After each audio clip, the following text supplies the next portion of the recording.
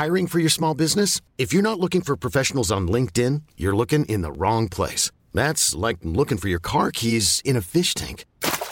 LinkedIn helps you hire professionals you can't find anywhere else, even those who aren't actively searching for a new job but might be open to the perfect role. In a given month, over 70% of LinkedIn users don't even visit other leading job sites. So start looking in the right place. With LinkedIn, you can hire professionals like a professional. Post your free job on linkedin.com/achieve today.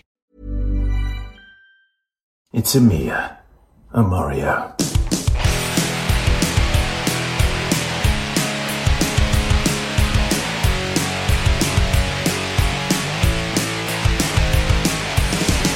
Hello and welcome back to Core. This is Core for August 24th, 2023. I'm Scott Johnson with Bo Schwartz and John Jagger, and we are here to talk about video games. All right? The news around them, the games themselves, shit we're playing. I even played more than Baldur's Gate 3 this week, just so we'd have a little variety. Good. Glad someone's fallen on that sword. Dare I know. I know. While you're running around in Act 3, I'm like, I better play something else so we can talk about it. I don't know. My psychology is more, I better hurry up with this playthrough. I still got 2 to go.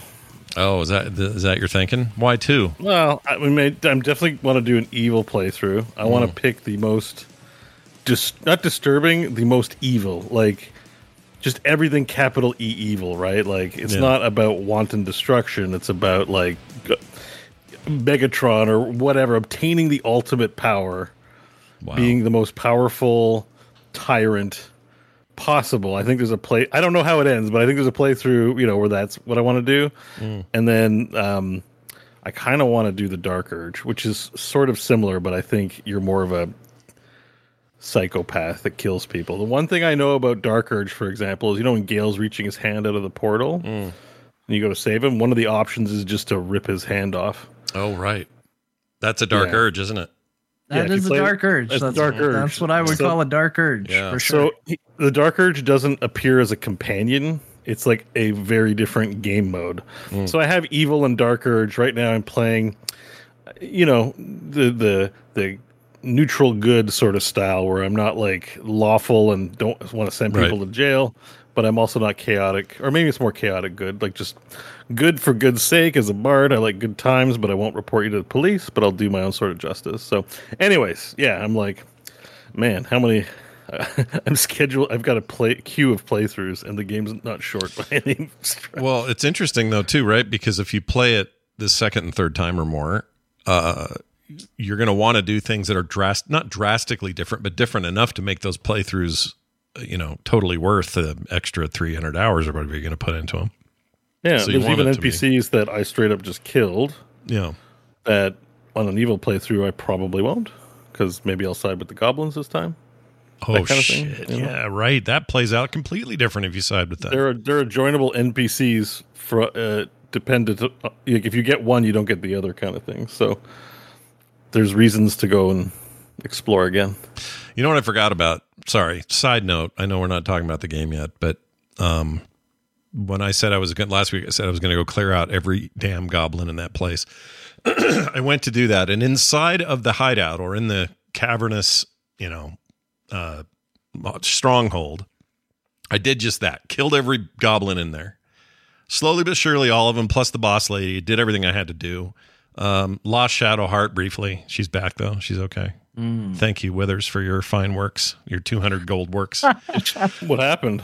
Did she get yeeted into a hole? No, we were fighting on, do you know where the drow lady is? You're supposed to fight inside the goblin place. Or not fight her, I guess, if you don't want to, but excuse me, I can't think of her name. But anyway, she's Minthara, I think. She's hanging out over there, and when she throws down, she spreads out a bit, and she ended up running across this bridge, and under that bridge is a endless chasm. And anyway, she did some kind of spell, and it knocked everybody on their butt except for Shadowheart, who was knocked into the abyss and killed. And I thought, should I save scum this or should I play this out? And I thought, you know what? I have a lot of gold. I'm just going to play this out. Let's see what it does and see if there's story around it. Does anyone miss her? Did anyone else see her die? I just wanted to kind of see what the game did. And the game was very good about it. Everybody had dialogue about it. I went back to town. And everyone was like, oh, I can't believe Shadowheart fell to the depths of the thing. And then I went and talked to Withers, and he's like, in his dumb sing-songy way, gave me a res, and I brought her back. But what's funny about bringing her back is she doesn't say anything about it. So everybody else is talking about it. They're all kind of pseudo mourning. I bring her back, and she's just like, so anyway, when do we go? We're on our way to Baldur's Gate still, right? We're not stopping every 5 feet to have a long rest. Like, she just kept talking.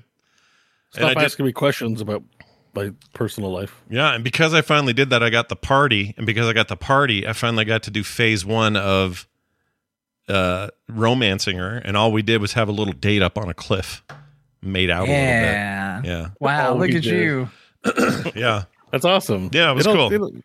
It'll all come in time, but she's not, I guess I'm glad I let her die and then bring her back that way. You know what I mean?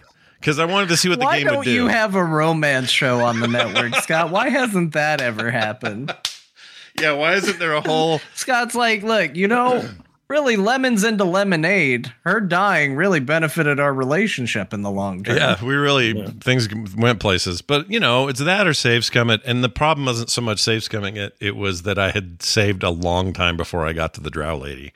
I'm not going to refight those goblins, so let's just do this. So pits are not hard stops in terms of player death, but yeah, in Act 2 there are some no-res situations. There is a no-res death in some situations. Didn't Shadowheart die for you, John? Something happened there.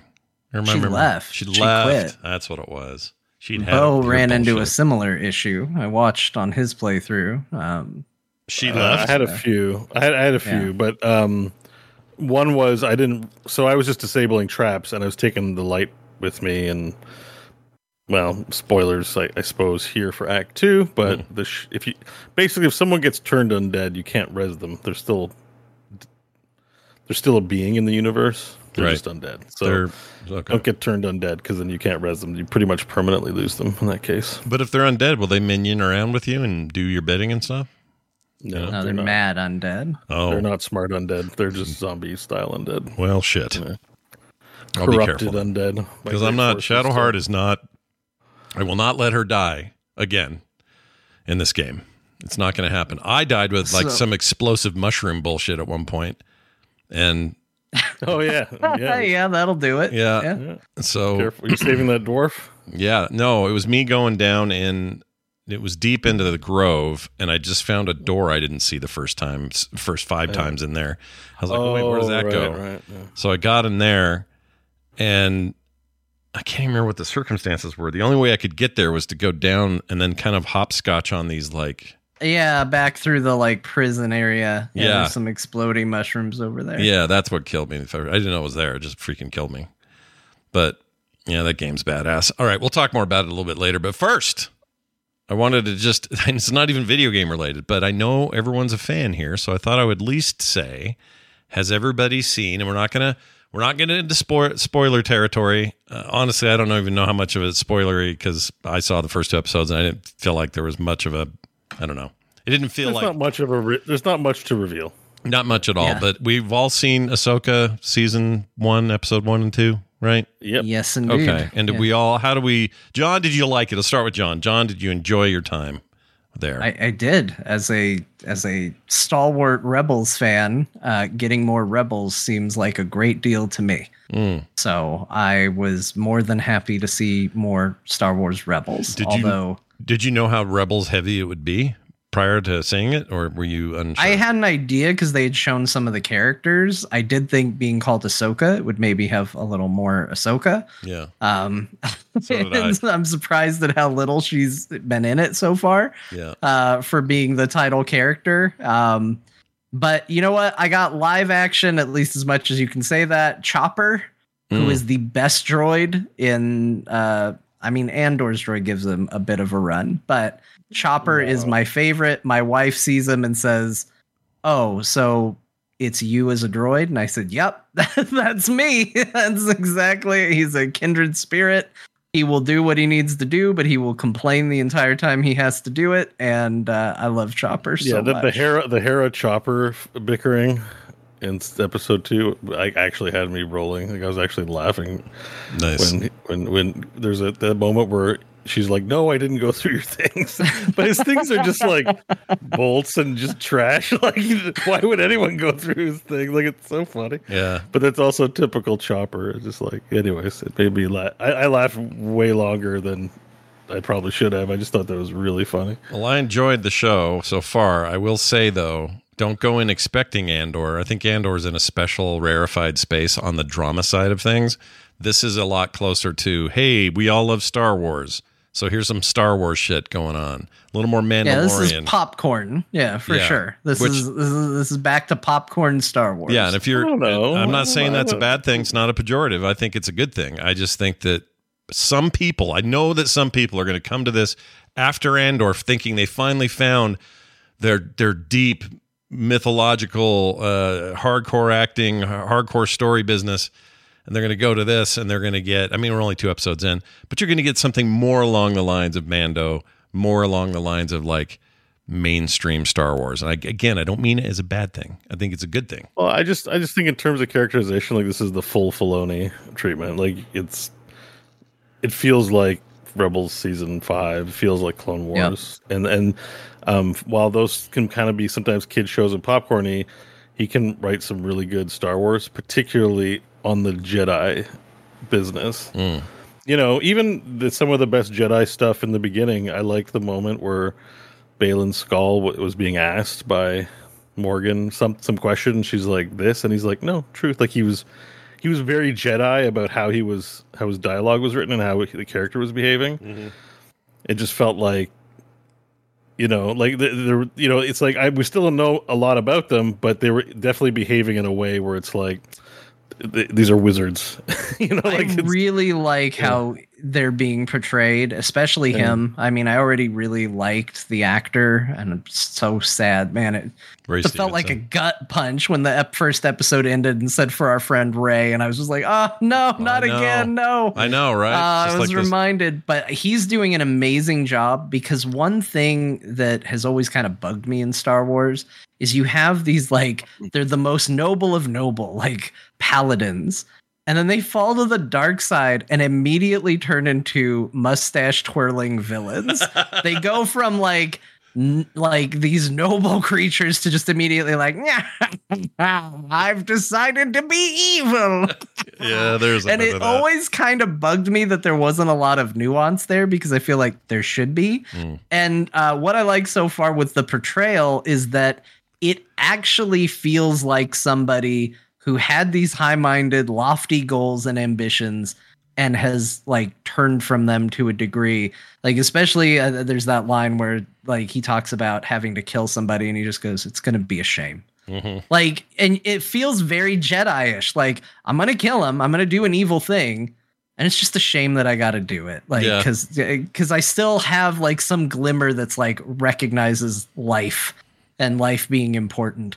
And I love that. So I don't know if it's going to stay good, but so far I really like that portrayal of a fallen Jedi. Yeah. They also earned, I think the reason why there isn't a lot of Ahsoka is because they're trying to bring Sabine into a proper Padawan sort of deal. Sure, and they feels really that gave way. it the time. They really seem to be giving it the time. It's not just like over in 2 seconds. It felt like kind of earned the whole. You know, they showed Sabine messing up like twice in ways that, if you know the characters, definitely, like, they're from a show called Rebels. They don't do what they're told to do. It's not exactly good stuff for a Jedi to be a Padawan that doesn't listen, right? Yeah. I mean, I'm almost got a bad feeling about it. I'm like, Sabine's going to mess up again, and it's going to be in one of those moments where it's in the middle of a saber fight, and Ahsoka's going to die. You know, like, it's one of those. Oh. That's how these Jedi things go, right? And then they make a big mistake that they spend the rest of their character arc compensating for, right? Like, there's always this little. Maybe, I don't know if they're going to address it in this show, but Ahsoka, in a way, abandoned Anakin. And they even sort of allude to Ahsoka being quick to abandon situations, right? Yeah. Yeah. And so I wonder. Well, and there's that line, even the right decisions can have the wrong consequences. That's a very, like, she absolutely made the right choice to leave the Jedi Order. I push back on that this a little bit. So far, the first 2 episodes I find really well written. And they're well written. There's just like I just wouldn't say like we have Andor and we have this. Like the tone is different for sure, but this to me is as good as Andor. So well, far. this is what I'm saying. That's exactly what I'm saying. The tone is different. So if you go in expecting Andor tone, you will be not getting Andor tone. Yeah, this is the Jedi business series, and Andor's like the Jedi's a legend. What are Jedi? Who cares about them? We have our own lives to live series. You know what I mean? Yeah, for sure. Which I think both are good. Yeah, I like them both. Yeah, so we get more on Thursdays now, and we thought it'd be fun to talk about it so far. I mean, what did you think, Scott? I liked it a lot. It was great. As much as I'm in the group of people who really like when they stray from the usual Jedi business, because I feel like that's all it's ever been too much of, and I'm always like, well, let's see the underbelly, let's see the cities, let's see the rascals and the scoundrels and this sort of thing, which we then got a bunch of, and it was kind of, to be honest, kind of nice to get back to a little, spiritual Jedi business. When she's walking around that temple, working the artifacts and everything. That stuff's badass. Yeah. It was really cool. Little Indiana Jones in my Star Wars, even little tomb raiding. But yeah, so far so good. I like it a lot. Real strong so far. The casting, everyone feels like their cartoon counterparts, which is kind of crazy. Yeah. I like Rebels a lot. Rebels. Sometimes they are, because what's his name was playing the character he played in Rebels. Who? Which actor? What's his name? Mr. Krabs. What's the actor's name? Frick. Andy Dufresne's guard. Yeah. There'll only be one. The Kurgan. What, David Tennant? No. No, but yes, also, and great job. David Tennant, man, made to be a droid in Star Wars. It's just the best. I loved it. I love that Jedi droid too. He's great. And his Clancy Brown. That's it. Clancy Brown. Yeah. Thank you, chat. Gosh dang it. Clancy Brown playing the character he played in Rebels. It's always fun to see. Yeah. You got to like that. I think that's the true of Thrawn too, right? The voice actor is also playing the character in it. Yeah. Oh, is that the same actors that I didn't know that. Yeah. When we get to it. When it comes around, but it hasn't been in the show yet, so we're not spoiling anything, but I just happen to know that that's the case for him. Well, the trailers show him and stuff. I don't think it's a big mystery. But I don't think we're going to... Well, no, Kanan's dead, but we're not going to see Freddie Prinze Jr., I don't think. What if we do, though? Why not? In a Jedi Ghost... Maybe. I want to see Freddie Prinze in it. He did great. I want to see him. What if he... this is just... And the thing I keep seeing about this show is people going, man, I guess I really should have watched Rebel. Yes. Yeah. I get it. I am with everybody that says, well, it didn't look appealing to me. That was 100% me. I saw Ezra with his stupid slingshot and his stupid little kid angst, and I was like, I don't want to watch this dumbass show. I saw Chopper rolling around waving droid arms, and I was like, this is dumb. And then I gave it a chance because I was told that it was good by people I trusted, and it had a slow start, like a lot of TV shows, and then found out what it wanted to be and was some of the best Star Wars that I've ever seen. Agreed. So it was really, really good, and all those characters are great, and you will get more out of the show if you know who those characters are. So go watch Rebels. Yeah, watch Rebels. Nothing's stopping you. I'm in the mood to watch it again. I've only seen it once. So my mom never seen the cartoons, and I watched it with her, and it was really funny because she got really hung up on. We opened up a YouTube video that recapped everything. It's kind of too much all at once, and she got hung up not being able to tell the difference between who Sabine, the Mandalorian. That doesn't even clarify things. Sabine and Satine. So there's Satine Wren. Yeah. There's Kylo Ren. Yeah. And then there's Satine, I can't remember, Kryze, Obi-Wan's paramour who dies, Bo-Katan's sister. Yeah. And she's like, wait, who are all, and I think I spent an hour trying to go.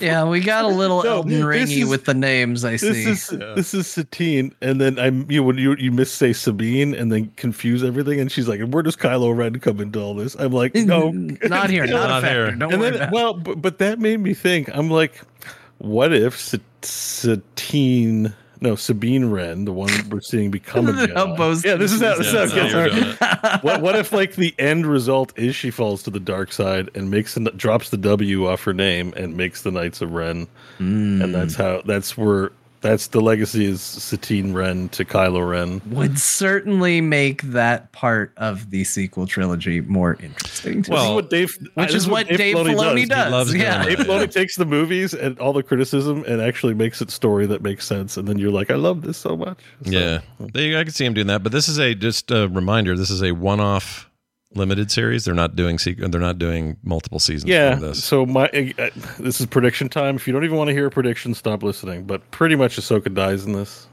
You think because she's got to trade in exchange for Ezra's life. This is your prediction, not this is my prediction. Yeah, but like the whole reason Ahsoka's living in the first place is because Ezra pulled through the Jedi weird world, pulled Ahsoka out and gave her a second lease on life. But by all rights, and Darth Vader should have killed her in that temple. That's true for sure, 100%. And so she's like not living on borrowed time. And then he, both Kanan and him died saving the found family. And I think things won't be set right until she's. I think they'll. What I hate about saber fights are when saber fights are like, we had a saber fight and everyone's good. Saber fight always has to have an outcome, even if it's just injury, right? So if Sabine got stabbed, that bought a lot of respect for me from the show. It's like, here's a saber fight. In Play It Safe Star Wars, they could have a saber fight and go away. Nope. Sabine gets stabbed pretty hardcore. I'm like, okay, this is good. Mm-hmm. This is good. Like, there's going to be an injury. So I have a feeling there's going to be some. If it's a limited series too, one season, yeah, someone you like is going to die. 100%. What if it's Ahsoka going through trying to break into some place? She snags her big fleshy alien tentacle thing on some barbed wire and bleeds out. What if that's how they kill her? I don't know. Such a Scott thing to worry about. He's like, she got head tentacles. All get caught on something. Think about every Jedi you like. They're all dead except for Rey. No, I think you're right. They all die. I think you're probably right. They're all shown dying. Yeah. They get killed.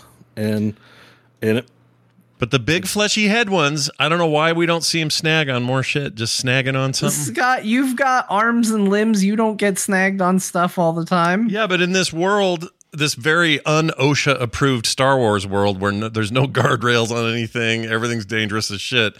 It just seems like if you got a big, heavy, tentacly, fleshy thing full of nerves, that thing's got to get hung up more often than because everyone else is just normal. Ray Stevenson walking around with a normal guy head. He doesn't have big tentacles to worry about. Scott feels human beings are the baseline for everything in the galaxy. He's like, you've got additional things to worry about. Yeah, like Mary Elizabeth Winstead, who I love as Hera. She's got she's a full on what do you call him? Twi'lek. Twi'lek. Twi'lek. Yeah. How come that's never got tangled up at the hair salon or whatever? I want to see those moments. That's what I want.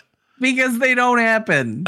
because that's their body and they understand it, Scott, just like your body.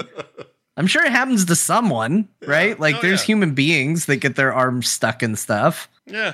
You're probably like sumo it wrestlers. Happens, but it doesn't happen because they're human with additions thrown on them. I'm just saying it would be a really bad end to this show if that's how they killed her. If she snagged that, on we something. Agree on. Yeah. Yes, if that was how they ended it, it would be bad. She fell into some cutlery in somebody's space kitchen, and that was the end of it because of her big weird head.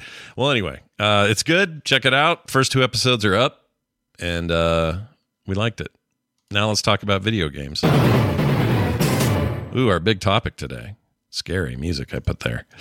PlayStation Portal is a thing, and don't think that I misspelled or mispronounced portable. No, it's called PlayStation Portal. Previously Project Q, now has a name. It is the PlayStation Portal, and it's that weird handheld that looks like basically a tablet wedged in between a snapped in half PS5 DualShock controller or DualSense controller. And it is now available, or not available. It's now available, I think, in some places for pre-order, but it will be out this fall. And we don't even have an exact date, but we know it's this fall. Here's a picture chat room so you guys can see this. Wrong screen. There we go. $199 for this thing. All right, so seems pricey. We'll get to, opinions in a second. An important note about what it actually does. It does not let you install anything to it. It is purely a remote play device for your PlayStation 5.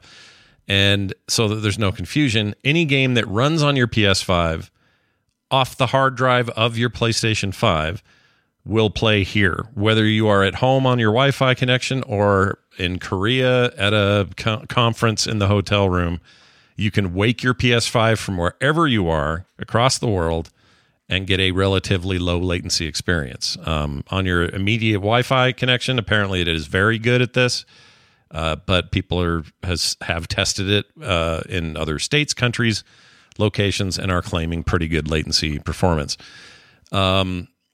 It will play PlayStation 4 games, but only those that are on your PS5. So no connection to any PS4.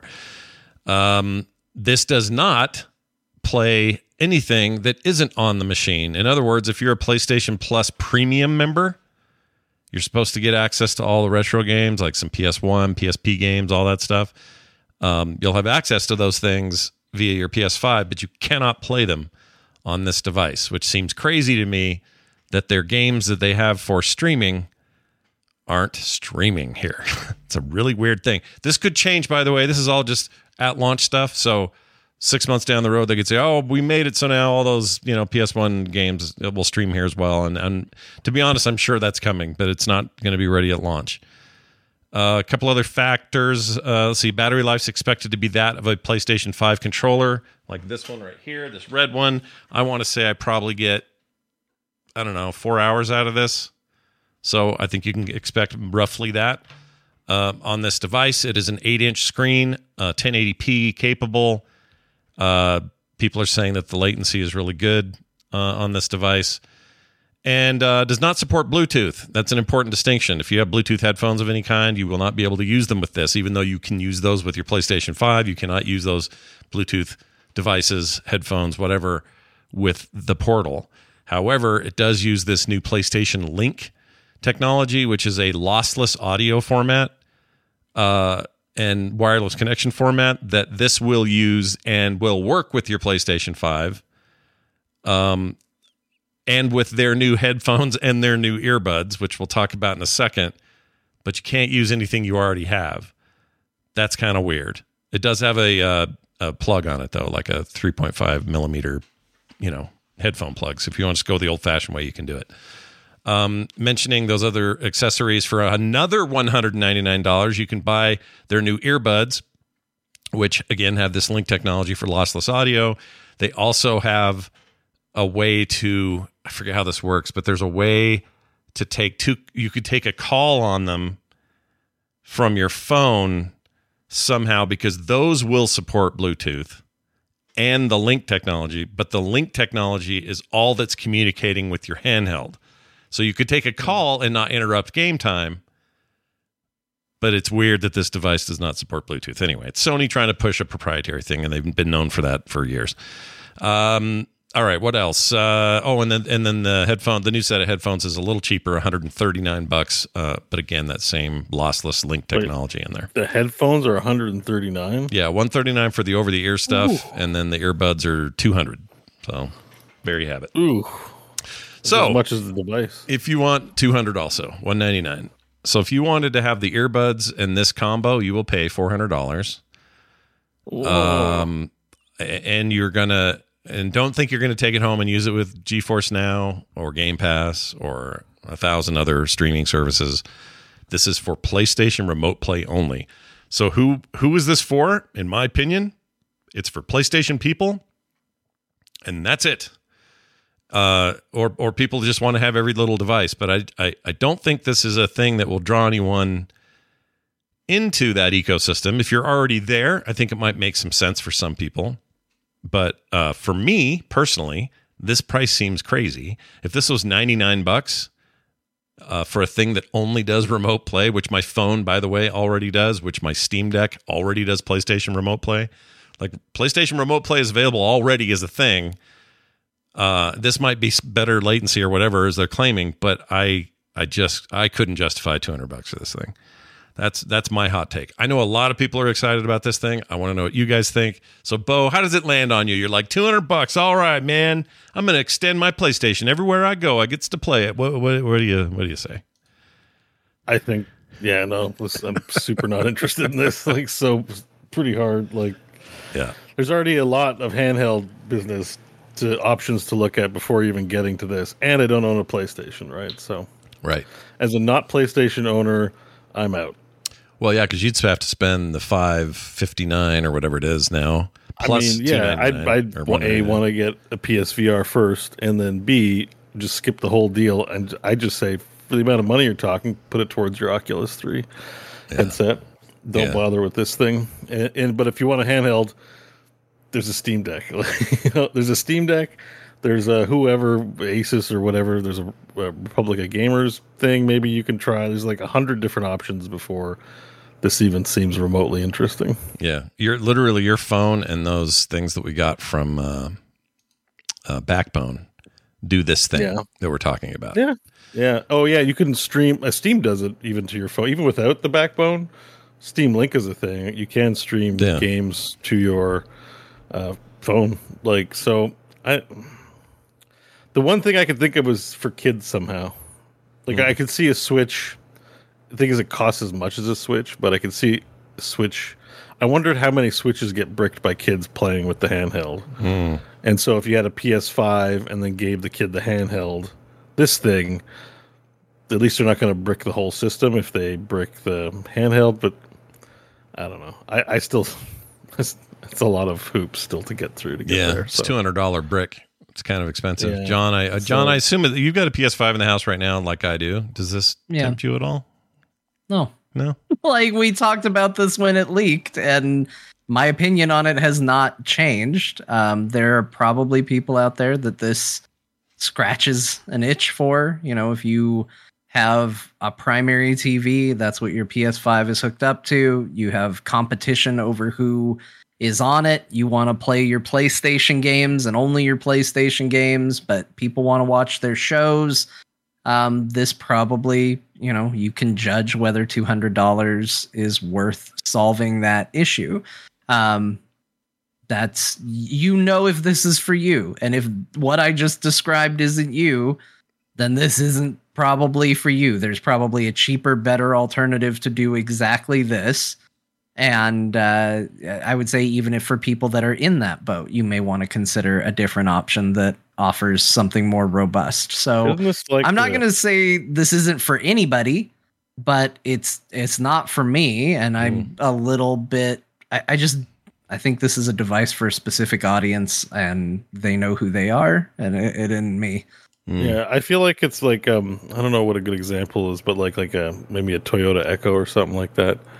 Like a cheap car that does car. Like, if you have a particular problem that this thing fills a solution of, then it works. And of course, you meet some people who are just fans of the brand. They like Toyota, so maybe they have all the Toyota cars or something like that. But mostly, it fills a specific need. I can just see someone who's like, even if I was a PS enthusiast, I'd be like, I got the console, I got the games, I got the premium pass plus. I got my VR headset. What do I need this for? I'm not, like, this just seems like it's a solution to maybe a problem. Yeah, that's my take too. 10% of people have, and maybe if they know in their market research that people would buy this, but they have to know it's like people want the Vita, people want a Switch analog maybe, and they can't deliver on it, so they're just going to squeeze enough sales out of this copium device and call it good. It would be great if it was possible to take this thing and make it a more proper, the way Steam Decks work, for example. They're not having to mimic the exact configuration of your PC. It's the opposite of that. In fact, it's a whole different architecture. So make something that just plays PlayStation 5 games and plays them well off of some SSD built into the thing. Then you have me interested. Then I'm like, all right, a PlayStation Portable. That's I think what we're talking around is expectations, both on us as a consumer and them as a producer. Like, Scott, you're talking about, and you seem baffled because this product isn't what it clearly isn't. Like, you're saying, well, what if it was this? What if it was this? And it's all these things that would be better for us and would turn it into a product that would be more universally sought after by the public. It is definitely not that. And I think on the other side, does Sony know that? Because I don't know that Sony is marketing this as a competitor for those devices. If Sony knows that this is like, hey, we're putting out a product that's for, a fraction of our user base, and we know that we're only having a small amount made, and this is a price that's going to be a profit to us if we sell to those people, like, that's fine. Like, where it gets into a problem is if their expectations are like what you're saying, Scott, is like, oh man, we're going to compete with the Steam Deck. Like, well, no, you're absolutely not. Like, that's probably not realistic for what this device is. But I think expectations on both sides, like, you have to just judge the product for what it is. And it's a product that serves a very specific purpose. And as long as Sony knows that, and as long as people who are buying it know that, I think it's fine. Yeah, it's fine. If you guys get one out there and you want to, tell us what you think on the show, write us, call in, whatever. I'd like to hear people's takes. We're not going to hear for a while because it's this fall. We don't know when. My guess is November, but they haven't said. And I would be curious how even the most PlayStation faithful like it. The one thing I will say is, like, from an aesthetic standpoint, it is cool that these all look like they're part of the same family. They've got that white and black aesthetic. They've got the curves like the PS5 does. I think that's cool. I don't think it's just $200 cool, or $400 if I'm getting both, or $1,200 if I have to get a PlayStation and these things. Like, I just to me, it's a weird path to finding a need, and that path is expensive whichever road you take. And maybe, I just don't know if it's worth it. You've already got a phone. We all have phones, right? We've all got phones. Yep. As someone once famously said. So anyway, we'd love to hear your feedback. What do you think about the PlayStation Portal? It's going to take a while for me to get used to saying it that way, because I feel like I'm saying portable wrong. Well, here's the reality, Scott. Yeah. You're not going to have to say it that much. That's true, right? Nobody's going to be talking about this except the people it serves. That's the thing. It's like talking about, I don't know, a special cable. Maybe it solves a problem for probably certain people who we've forgotten. We've already forgotten what the last thing was that was all the topic of conversation on the show. Well, I already struggled. I'm trying to think of it, and I'm like, I already struggled with when Logitech had that thing, and that will do like 5 or 6 streaming services, and even then I was like, yeah, but the Logitech one, right? How's that one doing? Right I don't now? think it's doing very well. I think it's kind of tanking. If I had to guess, I could be wrong. I'm supposed to be a Logitech official, like, reviewer type person. They're supposed to send me some things. They never send me that one. I always ask for that one, and they never do. It's like the Logitech gaming handheld is $399. Yeah, that's the other thing. That thing's really expensive, stupid expensive. But to its credit, it does more than this thing, including what this thing does. This does PlayStation remote play as well. So I don't know. Just feels like a product for no one. If you disagree, let us know. I would love to hear more. It's a product for someone. Well, let me head off the email and say that's a product for someone. It's a product for someone, but not for a whole lot of someones. It's not enough someones. I think it's probably a very niche part of their world. They may think different. They, like you said, they have the numbers. They must have the market research that we don't have. But we might also not be the right audience for it. I'm looking at this on Amazon, the Logitech G Cloud gaming handheld. 173 ratings, average rating 4.3. Yeah, no, people like it. And a lot of people are like, not everything's like not for everyone, but if you know what you're getting, I love it. I'm in love. I mean, it says verified purchase. I assume that means we know for sure they're not paid reviewers. Mm-hmm. But this is how you know they have good internet. I think it's a niche product. I think the people that are really going to enjoy having it want it.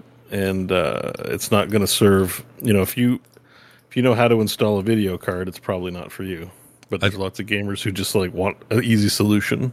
I don't even think it's that simple. I like installing video cards, and I also like consoles, and I am kind of a sucker for accessories and extra junk. I like this stuff. I would normally be all in on this. If this is a Vita 2, I'd be in on this. This is something I would want. Yeah. But they're not even getting me with it, and I like all the little stupid extras. So I don't know. I know there are people who want this because I've seen them in our own Discord, and they've made some interesting points about why they want the thing they want. I'm I just would like to hear some hands-on, Like, I just feel like these kinds of devices, ones that stream only, they should be dirt cheap. It's like buying a trailer and not a car. Right. Like the engine, there's no engine in it. right. Something else is pulling you along. So like, why is the trailer more expensive than the car? Like what's special about this that I'm going to pay so much? Because I feel like even 400's a lot, 200's a lot for basically a calculator. Like, it's how sophisticated components do you need to just have a screen that streams and a controller? Well, if you think about it this way, so this thing will also have all the functions and features of the DualSense controller. Again, I'm holding one here. These are $79. So if you think about that there's a $79 control mechanism in here with all the adaptive triggers and all the crap they put into this thing, and then you're just adding a screen. I mean, at 79 plus another whatever, you're getting close to the 200. So I don't think it's crazy. Think it's a crazy price for what it is. I just think it's a crazy price for what it does. But I'm also not the person who needs it. Right. I paid a stupid amount for a cable to try and get streaming off of my PlayStation 5 to work, and it was just a dumbass cable that I needed, and it was expensive. And it turns out I didn't even need it, but I thought I did, and I bought it. And you know what? It was a stupid price for a cable, but when you need the cable, you spend the money and you do it. So like, that's where it's at. Yep. Well, we'll see how it goes. They're already having a hard time pushing VR 2.0. I don't know how they're going to do with this. Meanwhile, their console's selling great and doing fine. Like, we haven't heard anything about their report on PS2 VR so far, right? Just analysts saying that it sounds like a tank, but that doesn't mean that's for sure. Yeah. But Sony, I think Sony would be out in front saying, we've never had a add-on accessory sell the way the PSVR 2 has. Right, we got to wait till the earnings call if somebody reports anything. Yeah, it may have happened and I missed it, or I don't remember, but I'm just Googling headlines now. I think it's a little too early still. They probably have their sales plan that they're still releasing games. You guys, it's not in the news anywhere, but you saw that Bulletstorm VR officially is coming. Yeah. It's not a mod. They're full on re-releasing. I thought of you. It's the first thing I thought of. I think, did we see it? Game's a classic. Yeah. We may have seen it when we were watching the opener the other We've talked about it before. It's a classic one-off game that's just a really good shooter of that 2000s, late 2000s era. Yeah. Has like very juvenile humor, but the actual gameplay, you're not going to it for the humor. The gameplay is actually pretty. Oh, the game's awesome. I love Bulletstorm. Yeah. Bulletstorm's great, and you can flip people off. And I assume in VR you can also do that. You can flip them off. I mean, why would you do it in VR if you couldn't flip them off? That's just removing a feature if you can't. Yeah, so. I think it's in the trailer. I think it's confirmed feature for the VR version. So. Well, there you go. Coming soon to all VR platforms near you. Now, this. Wesker. It's time for us to talk about the games we played this week, and we're going to start with a combination talk once again about how things are going in Baldur's Gate 3, which we've all been playing, of course. All right. Bo, word is you're in Act 3, eh? I'm in Act 3. Yeah. I just started. I've arrived outside of Baldur's Gate. Is there anything Act to 1 this? And 2 done for me. Is there anything to this idea that 3 is buggy as hell? Have you seen any big problems? Because I keep hearing, 3 is a mess. There's I'm not sure what I did, but there's in behind this building, there's these 2 NPCs that are talking. There's some dogs. And for me, when I go to talk to them, the game hangs. I just can't input anything. I can go to the menu and reload a game, but I can't move any of the characters. I can't break out of it. It doesn't start dialogue, and it just hangs there. Weird. And that happened to me today, in fact, before the show. I have a laundry list of bugs, none of them game ending or breaking, but there's definitely been problems. I can't say that there's been more in Act 3, but I have come across one game-breaking bug. And the first one I've come across, and it's in Act 3. Also, frame rate definitely taken a bit of a dip in Act 3. Now, for me, it's never right away. Usually, when the game's been running for a few hours, it can start to lag. And I turned some graphics down a little bit for Act 1 and 2, and it resolved itself and didn't happen. But now that I'm in Act 3, once my game client's been open for about 2 or more hours, it starts to show, like, it's not like a bad frame rate, it's like hitchiness. It's like the frame rate will be good, and then for a few seconds it'll go and then it'll go back to normal, but it's annoying. I hate it. Yeah, so. I've run into some issues with Act 3 as well. Not really any new bugs. The bugs I encountered in the other acts as well, so I haven't really seen anything too crazy. It definitely feels like by its nature, Act 3 demands more of your system. I actually think Act 3 is probably the first dip in quality that I have felt from Baldur's Gate 3. It doesn't make the game a bad game, but up to Act 3, I was definitely feeling like, oh my gosh, this game might be perfect. You know, minor little gripes and bugs here and there aside. This is a pretty perfect experience. I think they made a really interesting decision with where Act 3 is set. It's in the city. The game's called Baldur's Gate. We're not dealing with a Diablo situation here. The city Baldur's Gate is in Baldur's Gate. The game does contain what's in the title. Yeah. And I think that, like, the issue is that when you're running around a forest and you run into a NPC and they go, help, there's a problem, you have a real, like, clear direction on where to go, what to do. And it's wide open. You know to either go talk to that person or avoid them or whatever you want. I think when you're in the city, you're surrounded by, like, they want it to feel like a city, and it does. Like, they do a tremendous job. One, that has made the graphical requirements and demands on my system go up considerably, because they're loading a lot of citizens that are just chilling, and you can't really talk to them or interact with them. But the other problem with that is it makes it harder to discern what's important and worth your time and what isn't. Which also ties into, and I won't get into it, some story stuff where I'm now at a point where a certain thing happens storyline wise, and I talk to people and I can't tell if they would have been an interesting dialogue or if I have just locked myself out of having a better dialogue option with certain people. So it also highlights, technical limitations. This game is very, very good, plays very, very well. But sometimes if you want to go upstairs in a building, it's a bigger challenge than it should be. You're like, I'm clicking the stairs, and your character walks under the stairs. And you're like, no, I'm clicking the stairs. I'm not clicking under the stairs. I'm clicking the stairs. And you fiddle with the camera a little bit and you get it and it works. Sure. Well, when you're set in a city, you're got a lot of verticality. There's a lot of stairs. There's a lot of going up. There's a lot of where's the camera positioning. And I'm just spending a lot more time doing tedious things that I haven't had to do in the first two acts because of the nature of it being in the city. So it's not the end of the world, but I'm definitely enjoying Act 3 less than Act 1 or 2. It definitely pumped the brakes a little bit for the game for me by the nature of where it is set. Interesting. But I'm still having a good time with it. I will say that I had to throw out about 3 hours, I think 3.5 hours of progress, because I got a bad ending to the game. I finished the game. I finished the game technically. I saw a ending. It wasn't good. It was pretty bad. But basically, credits ending or game over? Yeah, credit roll. This was a game over, but it was a game over at what I think could have been the end of the game. But basically, I'll just say, I talk around spoilers. This will not be spoilery about the end of the game. I made a decision.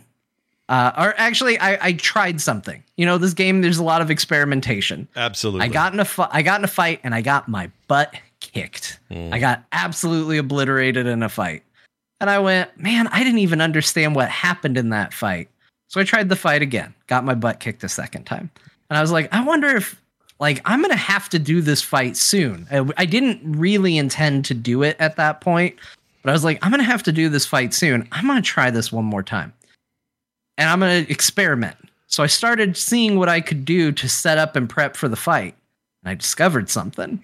And as a result of the discovery, I won the fight way before I intended to win the fight.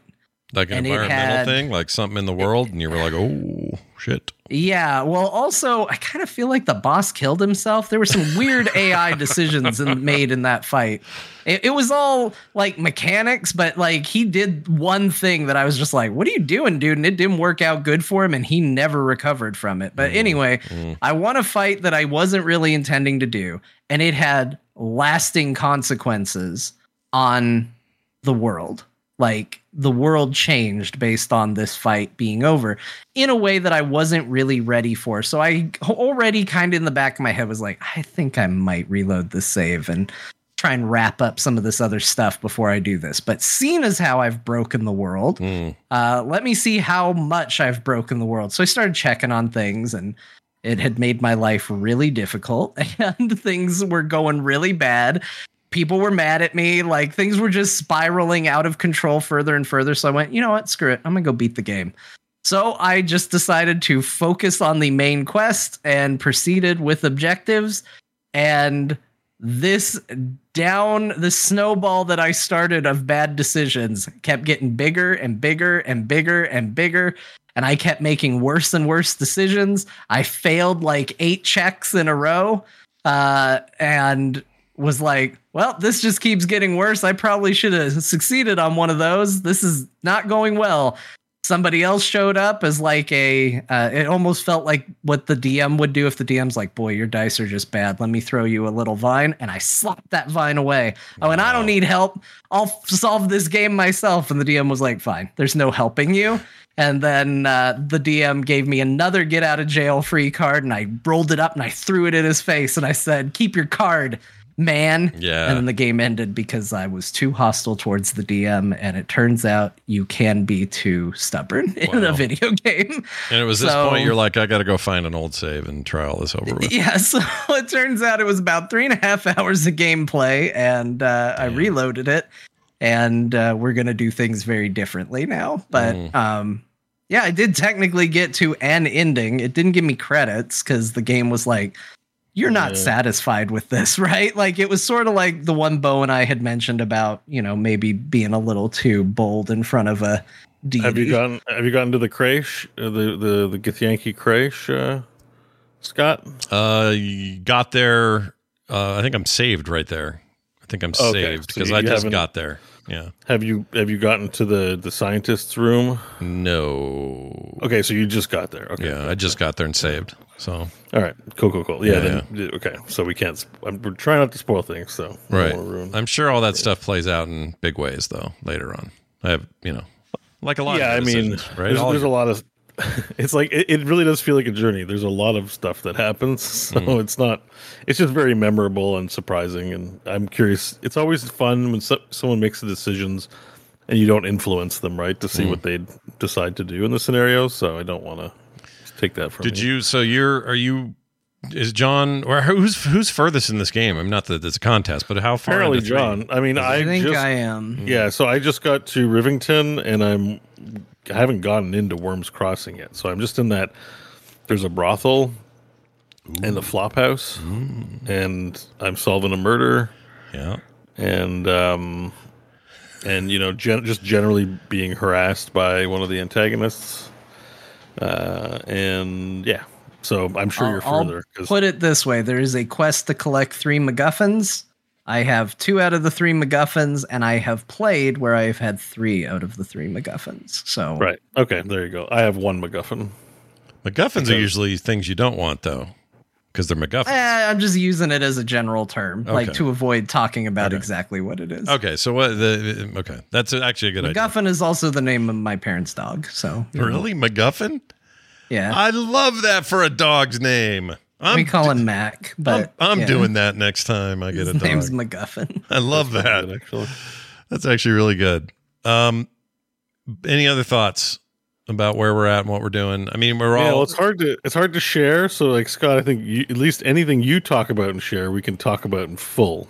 So, like Act 1, it's just like it's not hot on our minds right now. But you must have things hot on your mind. You already talked a bit about not so much hot. I just Shadowheart, but I lost. So Shadowheart. Who did you side with in the goblins and versus tieflings? I sided with the tieflings. Oh, I was going to tell you guys this. Okay, so this is pretty stupid and funny.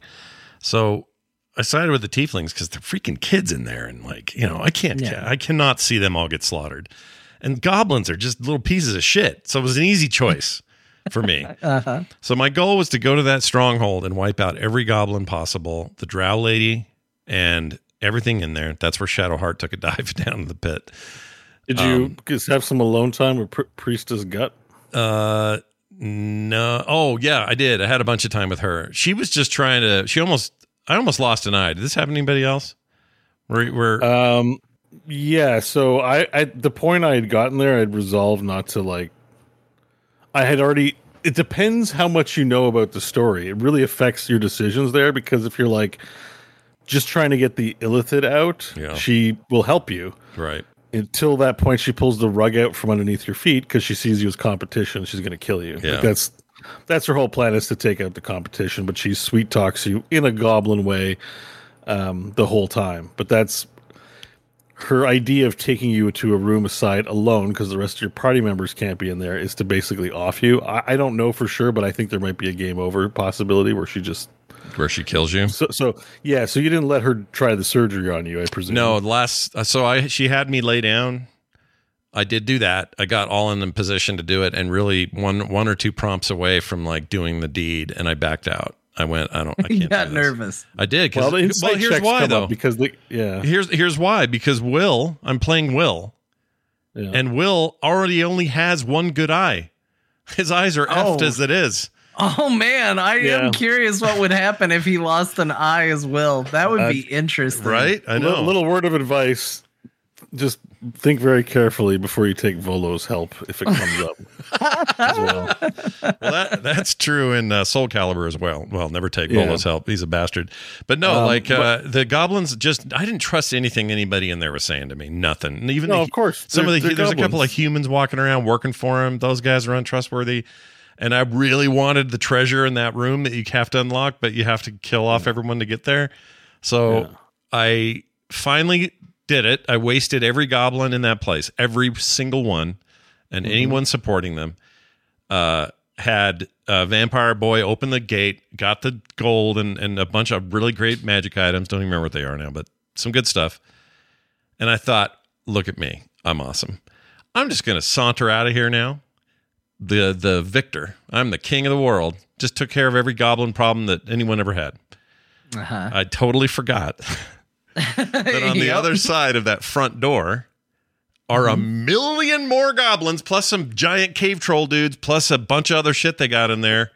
I completely forgot about that. So here's how I handled it. I saved right before I left, just because that's what I do before I leave buildings. Smart move if you're trying to save your way to heaven. Sure.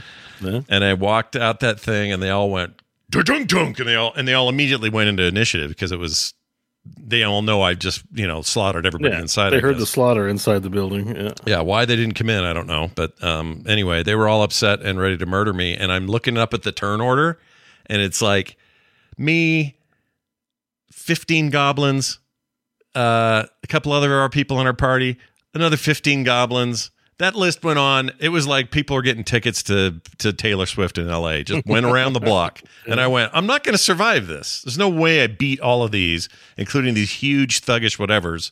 So I save scummed back into the building right before I went out, and then teleported to one of the outside teleporter things, which you can totally do. And I hope I never have to go back there and face any of that music, because maybe you can get a few more levels and you can come back and wipe the place out for the XP. I might do that. I might. It's non-linear, so if you want some enjoyable combat, you can always. Let's just say the Goblin Camp was the last thing I did in all of Act 1, pretty much. Like I played around the Goblin Camp. Yes, that's why I already kind of knew. I knew enough about the story to just immediately tell I was getting her in the room alone because I agreed to go to the room because I'm like, oh yeah, I'm going to assassinate the leader, then take everyone else out. So I kind of did what you did, but I was already pretty high level. So yeah. But when you did you do the same thing? Did you wipe it, or did you side with the? No, I was already so strong. I just went in there and you just wrecked him. I steamrolled everything. So level 4. I don't know if you're at level 4 yet, or sorry, level 5. Level 5 is a huge power spike because your martial classes get extra attacks. Makes a big difference getting 2 attacks a turn. And I have a fighter in my group. That means I can action surge one of those rounds for 4 attacks. And spells make a big difference too, like being able to go invisible and flee, or just cordon off, like divide and conquer, like just like sort of sneak around, nuke a guy, flee combat.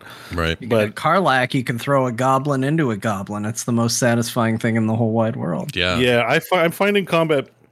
I'm sure it's going to get challenging in Act 3, but I found combat in Act 2 and once I hit level 5 in Act 1 to be pretty manageable because of Karlach. Because, like, it's a slog to do damage, but it's easy to throw people into chasms. Like, my goal is, like, I'm always like, where's the hole? Karlach, throw them. If there's no hole, I throw them into each other. And I have, like, gloves that add 1d4 damage to throws. Like, she hasn't used a basic attack, like, in weeks. Like I'm just immediately throwing stuff, and even as a barbarian, she's a ranged character. If I don't have a person to pick up and throw, I have like 20 magic swords in my inventory. She's just like firing the magic swords at people. And I got a pretty sweet legendary weapon that returns to my hand now, so I can finally free her of all that. Yeah, I got that too. That's you real got that nice. too? Yeah, that's pretty good. Although I gotta say, I'll tell you guys, I had one combat. I'm not kidding. That took me almost 2 hours. Oh yeah, I've had those too. Yeah. It was insane. It was a very hard fight. Won't say what it was, but I will say that after the hardest part of the fight was done, my mage was dead. Gale was dead. Everybody was hurt, bloodied, like real close to death. The enemies I was fighting couldn't really kill me. They couldn't do enough damage. But what they would do is they would appear from being invisible, stab me twice, and then go invisible. And the game was not, either by glitch or intent, was not giving me perception checks to see them. They would be just pure invisible until they attacked. Well, the only person that could cast See Invisible was down. And anytime I got him up, they'd just appear and kill him before he got a chance to do anything again, because there was just enough of them. So it was just guessing where they might be and throwing stuff and just hoping they wouldn't be able to turn invisible. It was the worst encounter. And then even when it was all done, it glitched. And there was a character that had a sanctuary on where you can't do any damage to them unless they do damage to you, and this character would not attack me. But they were still considered hostile, and I couldn't leave combat. So in turn-based mode, I had to make my way through a dungeon to this person. And the way I ended up doing it was I cast Wall of Fire under them, which circumvented the sanctuary issue, but it took so long. It took so long to kill this person. And it was so many turns of us because they were the last person left. They wouldn't attack me. So I was in no danger of dying, but it was just like intern. Yeah. Wow. Intern. And the game was doing that thing. I don't know if either of you have had this where the game sometimes really has to think about what it wants to do. And a character will sit there probably for about 10 seconds before they act. It's like a little environment turn comes up and just spins for a bit. It reminds me of when you get deep into like Civilization, it just takes a while. Yeah. It was that. So it was intern 4 times, wait while the game thinks, have their character do nothing, and then intern 4 more times and just do that over and over until this flame wall finally took them down. It was rough. So I guess that was technically an Act 3 bug as well, I think. Wow. Yeah, I haven't had, as far as bugs, I haven't really had anything that was game breaking. I had a couple of funny things, like someone started talking to me and then for some reason picked up and moved across the screen to some other place. but I was able to finish the conversation and get where I wanted to go, so it was no big deal. But I haven't really had. It's surprising we haven't had more problems. For a game this big and complicated. It's impressive. Some camera placement issues when you're wild shaping, like if you turn into a massive panther, it'll like show you talking, but it shows your abdomen and not your face. Kind of annoying. Or sometimes the the panther will be standing in front of the talking character, so you just see a pile of fur. Yeah. This is like, okay. I had an NPC that clipped through the dock. And so my characters were just looking down at the ocean and being threatened by the sea. Because he's like, it's just like, it would just be a shot of water. Yeah. And it would just be this guy's like, I wouldn't come over here if I was you, lassie. Yeah. And then my characters would be like, whoa, sorry, it's fine for us to be here. And it's just a shot of water and them looking down at it. Wow. It was really, really funny. Yeah.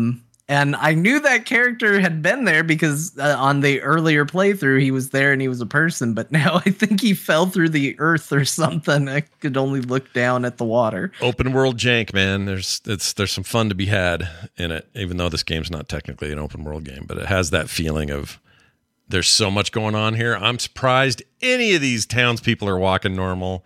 I'm surprised I don't lose half the people I'm working with or have a busted save. The game, for all of its greatness, has some bugs, but I think it's pretty impressive how few there are, at least obvious ones. But I keep hearing three's a little any rough. other interesting things that happened on your adventure that we could talk about? Oh, what else? Nothing crazy. Like, have you been to the jungle? Not jungle, but wetlands, the swamp to the south of the Goblin Camp? No, although I thought about that. What else? That whole area over there I haven't really explored. Everything to the west and south of the ship landing crash, there's a lot of stuff in there I've never been to. Yeah, so there's stuff to the west, and then to the north. Did you go to there's a really good, I really like how they handled that encounter. There's a place called Joaquin's Rest that's on fire near the Knolls. I think you fought the Knolls, right? There. So I talked to them on my first trip up there. You're the best. Sorry, my wife just brought me a Dr. Pepper, and I'm so excited. Nice. Thanks, babe. You're the best. Anyway, I got up there and, I got there, talked to them at the gate, and they didn't want to let me in for some reason. Don't remember what the deal was, but everything's on fire. It's all cindery. Oh, okay. And they wouldn't let me in. So then I go kill all the goblins. I go back over there, and as soon as they see me, initiative roll. They're pissed. And I assume it's because they were aligned. They must have been aligned with the goblin camp, because why else would they be mad at me now? Wait, like they're the humanoids at Joaquin's Rest? Like the fist? Like soldier look? Yeah. Whoa. You know what happened with me? How did you manage that? I don't know, honestly. I got let in. Oh, maybe I persuasion rolled my way in. And there's a fire. Okay, so I forgot to say this. Yeah. The first time in there, I helped the guy, rescued the guy. Okay, in the fire, right? Yeah, and that was a pain in the ass, and I hated it, by the way. You go to turn-based mode, and it works a lot better. I don't know if you did that. I did, and it worked better, but it still was dumb. And also, the thing spinning and waiting forever for someone to make a move was definitely happening with that survivor for some reason. It's like 10 seconds it took him to make a decision. But when I finally got him out of there, I got him out completely, and then wait, I really got to do that goblin thing before I keep moving north. So I'm going to go back and do goblins. There's 2 people to rescue in there. Oh, there are? Yeah. Well, I wonder if the first guy died or something, because when I came back, they all hate me. Immediate combat. They're all mad now. Oh, weird. Yeah. Yeah, so you might have not completed the rescue. That might be it. And then, so the guy there's one guy who you save who doesn't have any clothes on, right? Like he's like this guy. Yeah, he's like a disheveled naked guy. Yeah. Yeah, okay. And I think there's another one who's actually a pretty important NPC. I want to say on the right side of the building, like he's on the left side if you orient yourself to the map facing north. I think what happened too is I may have glitched something, because when we rescued him, he was in a room that was barred, that I hadn't blown out or broken or anything yet. I was going to have Karlak do it, but I didn't do it. But I could talk to him. And so I thought, well, I'll talk to him first, and then we'll decide how to destruct this wall. Well, talking to him put us all in there in a talking cutscene, with that wall still there. So we were all in there going, hey, dude, what's the matter? No, we got to get him out. And the whole conversation. And then when that went away, we're still outside. We weren't ever really in that room. So then we had to, I can't remember what happened. We had to break that down, but he was getting burned already, and it took forever because it was turn-based. Yeah. And I think maybe he died. Maybe that's the problem. Maybe we got him killed on the way out or something. Yeah, that might be why they're mad at you. And then you didn't know about the other NPC who I think is a pretty important Fist member because I've talked to her. She's been in Act 2, and I'm meeting up with her in Act 3. So unless like the team rescued her in the background, you met like a dark-skinned elf who's the leader of the Fist. Did you talk to? I did talk to him that first time in there. Yes. A woman, not a man. It was a man. You sure it's a woman? Oh. Or I may not remember right. Maybe it was a woman. Yeah, no, you might not have rescued her because I think she's one of the people you got to rescue in the building. I have but talked she's to. Not as obvious. It was like a dark skin, not drow, but like a. Oh, maybe she was outside. She's kind of making maybe a drow. She's definitely a dark skinned elf, though. I would have sworn it was a dude. If you held a gun in my head, I'd say it was a dude. But maybe I talked to a lady. I don't know. Yeah, maybe I'm thinking there are 2 NPCs to save in there though. But yeah, that's interesting. Our playthroughs have diverged already in interesting ways, which is like the Fist is pretty big in the storyline. So the fact that you have a bad reputation with them doesn't mean you can't play the game. It's just that's just how it is now. Yeah. I don't know if there's any way to repair it or to even know what I did. Go back through. You'll probably be fine. Like I don't think there's. I guess like at a certain point you ask yourself, do I care about these factions? Because one thing I'm getting from Act 3 is, and I don't really know because I'm still not yet inside Baldur's Gate, but there are a lot of factions in the city, like an absolute ass load. So you're not going to be friends with every single faction. I think in the city, I know I've already pissed off 2 of them at the same time. Mm-hmm.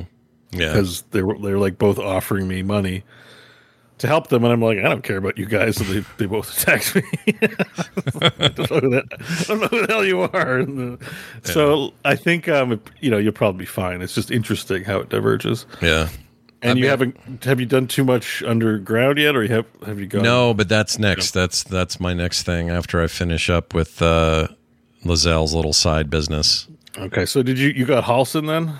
And you said you rescue Halson? I did. Yeah, he's great. Well, that's good because then he'll join you if you ask him. I think. He's supposed to. You didn't accidentally kill a druid or something like that. He's supposed to meet me somewhere. Maybe he's just in camp, and I haven't been back to camp since. Usually, he's at camp. Typically. Okay.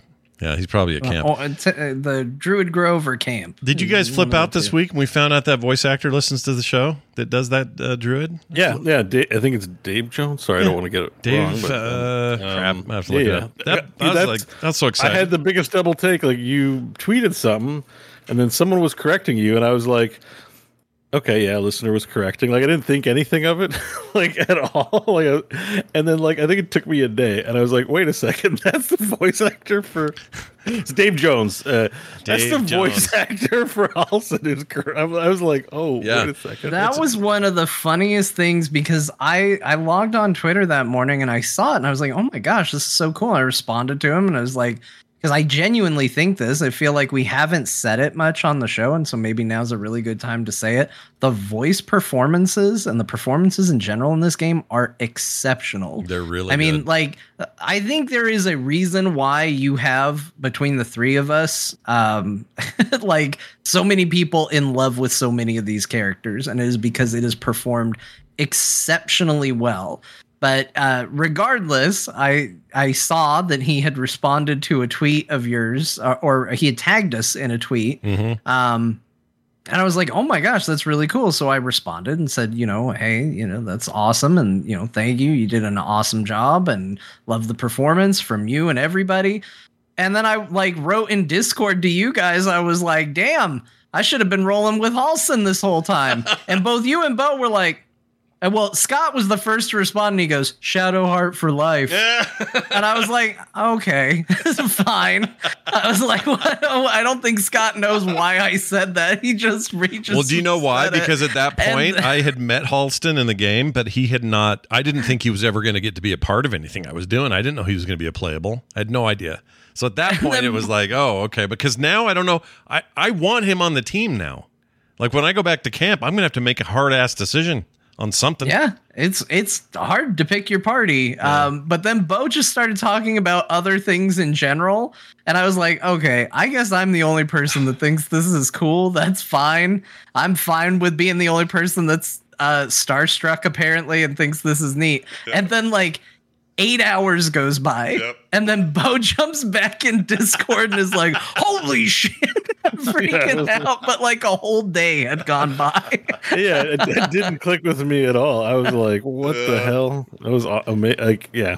Anyway. Plus, they just had a wonderful week of memes where they were all tagging on each other and doing voice stuff on Twitter and other social media. So do you know the context of why he even responded in the first place? Which was, we were talking about Matt Berry, how Matt Berry was a voice actor. Is the Matt Berry of the party. Oh, right. But if Matt Berry was in the show, then we'd have to end all romances and simply romance Matt Berry's character. Because, you know. Why wouldn't you? But apparently the guy who voice acts Gale is an actor named Tim Downey, who is in Toast of London with Matt Berry. I haven't seen Toast of London. Heard good things. Here it's very funny. Yeah, I know Matt Berry from IT Crowd, and I know him from What We Do in the Shadows and other things, but I haven't, and my sister loves him too. I think he's been in some other things, but Toast of London just missed me, so. But I know who Tim Downey is. Like, I didn't know him by name, but like I clicked the link, and I'm like, oh, I've seen this guy in tons of shit. He's a great actor. He's like, there's a cadre of British actors that you know them, but you don't know them well enough where you know their name, but you definitely see them in lots of BBC productions and things like that. And his face is one of them to me. Yeah. But anyways, yeah, he's great. So there you go. So he's like Matt Berry adjacent. Mm-hmm. Yeah. And we got this. Go ahead.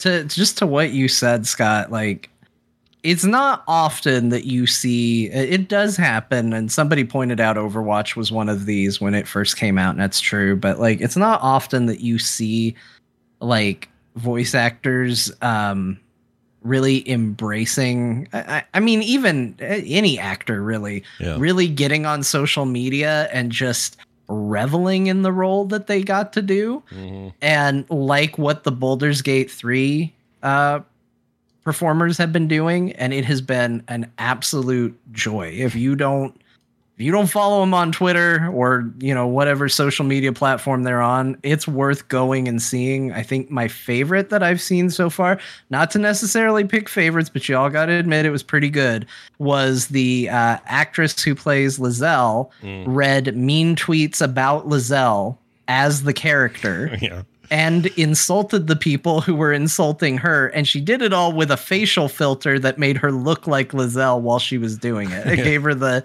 bat nose and the eyes. That was pretty spectacular. Yeah, so it was really good. My favorite was the Carlac actress. I thought I capped it, and I can't find it now, but where she says something like, F it, I'm going to Build-A-Bear.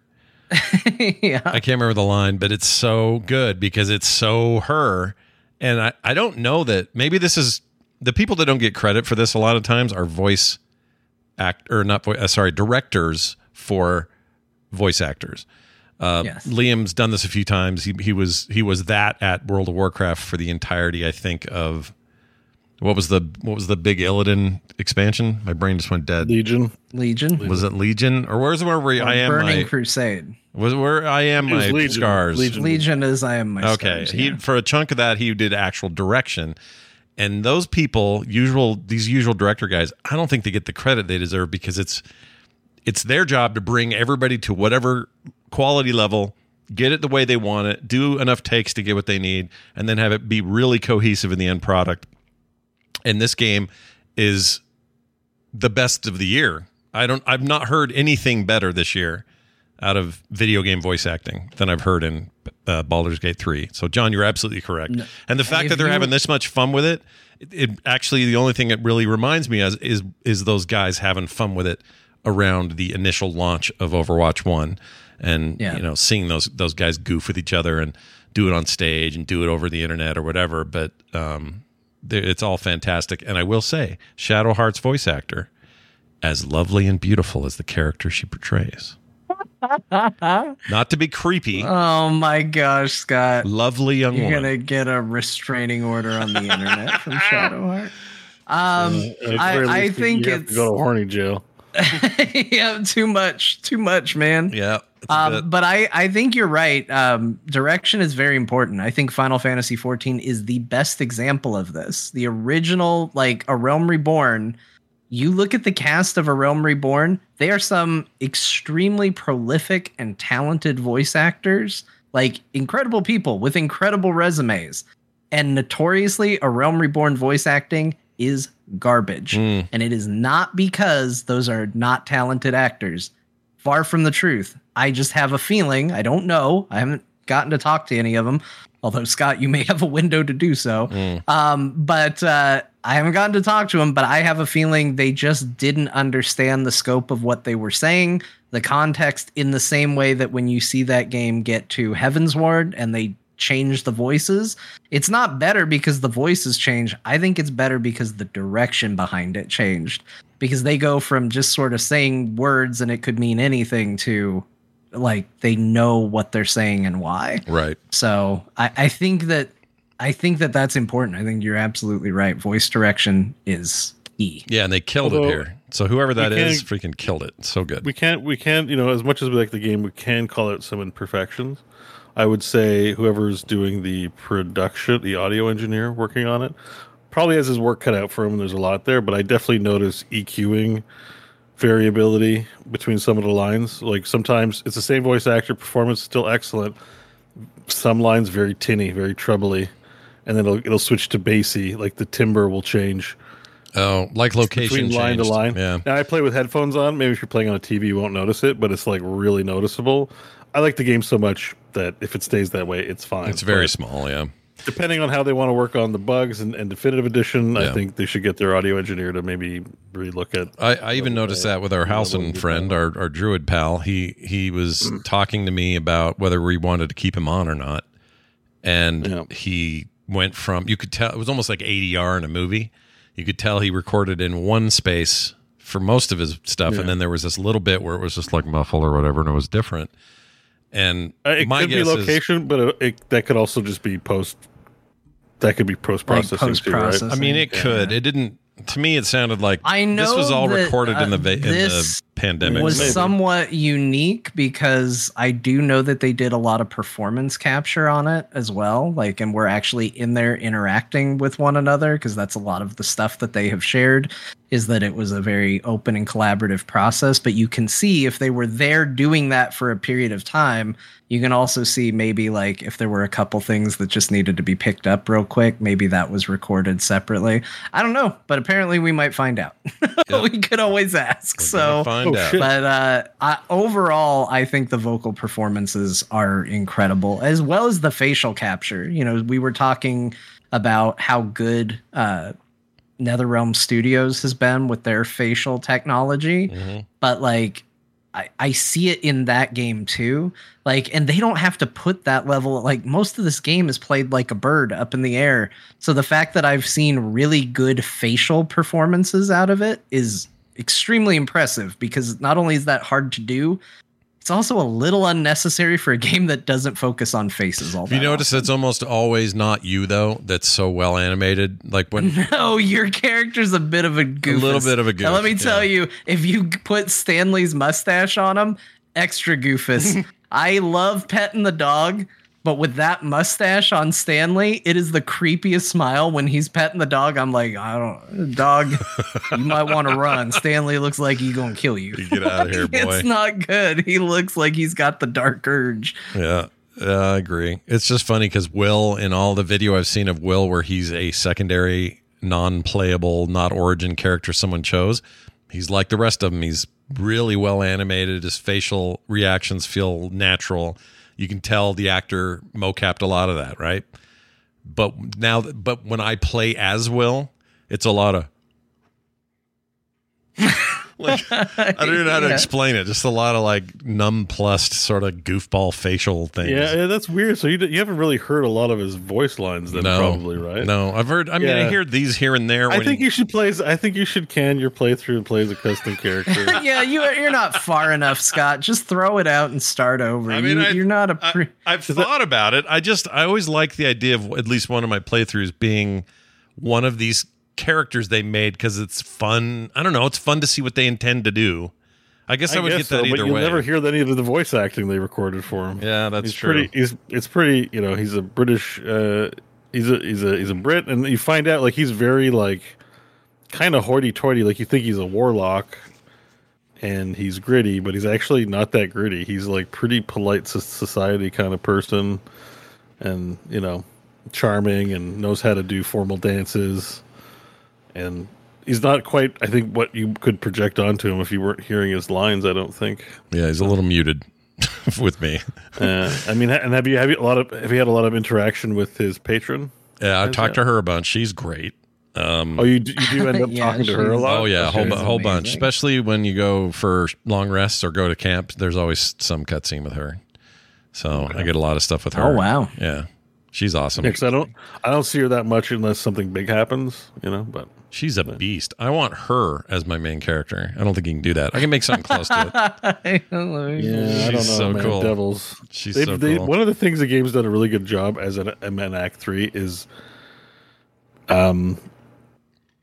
picking a side, without spoiling things, but choosing the path forward. It's really, there's a number of, I say factions. I'm not saying factions in the same way I meant it earlier, where there's just like factions in Baldur's Gate. I mean, there's a number of characters that now need you, and are all plying for you to make a decision. Like, I've had a really long conversation with Raphael now.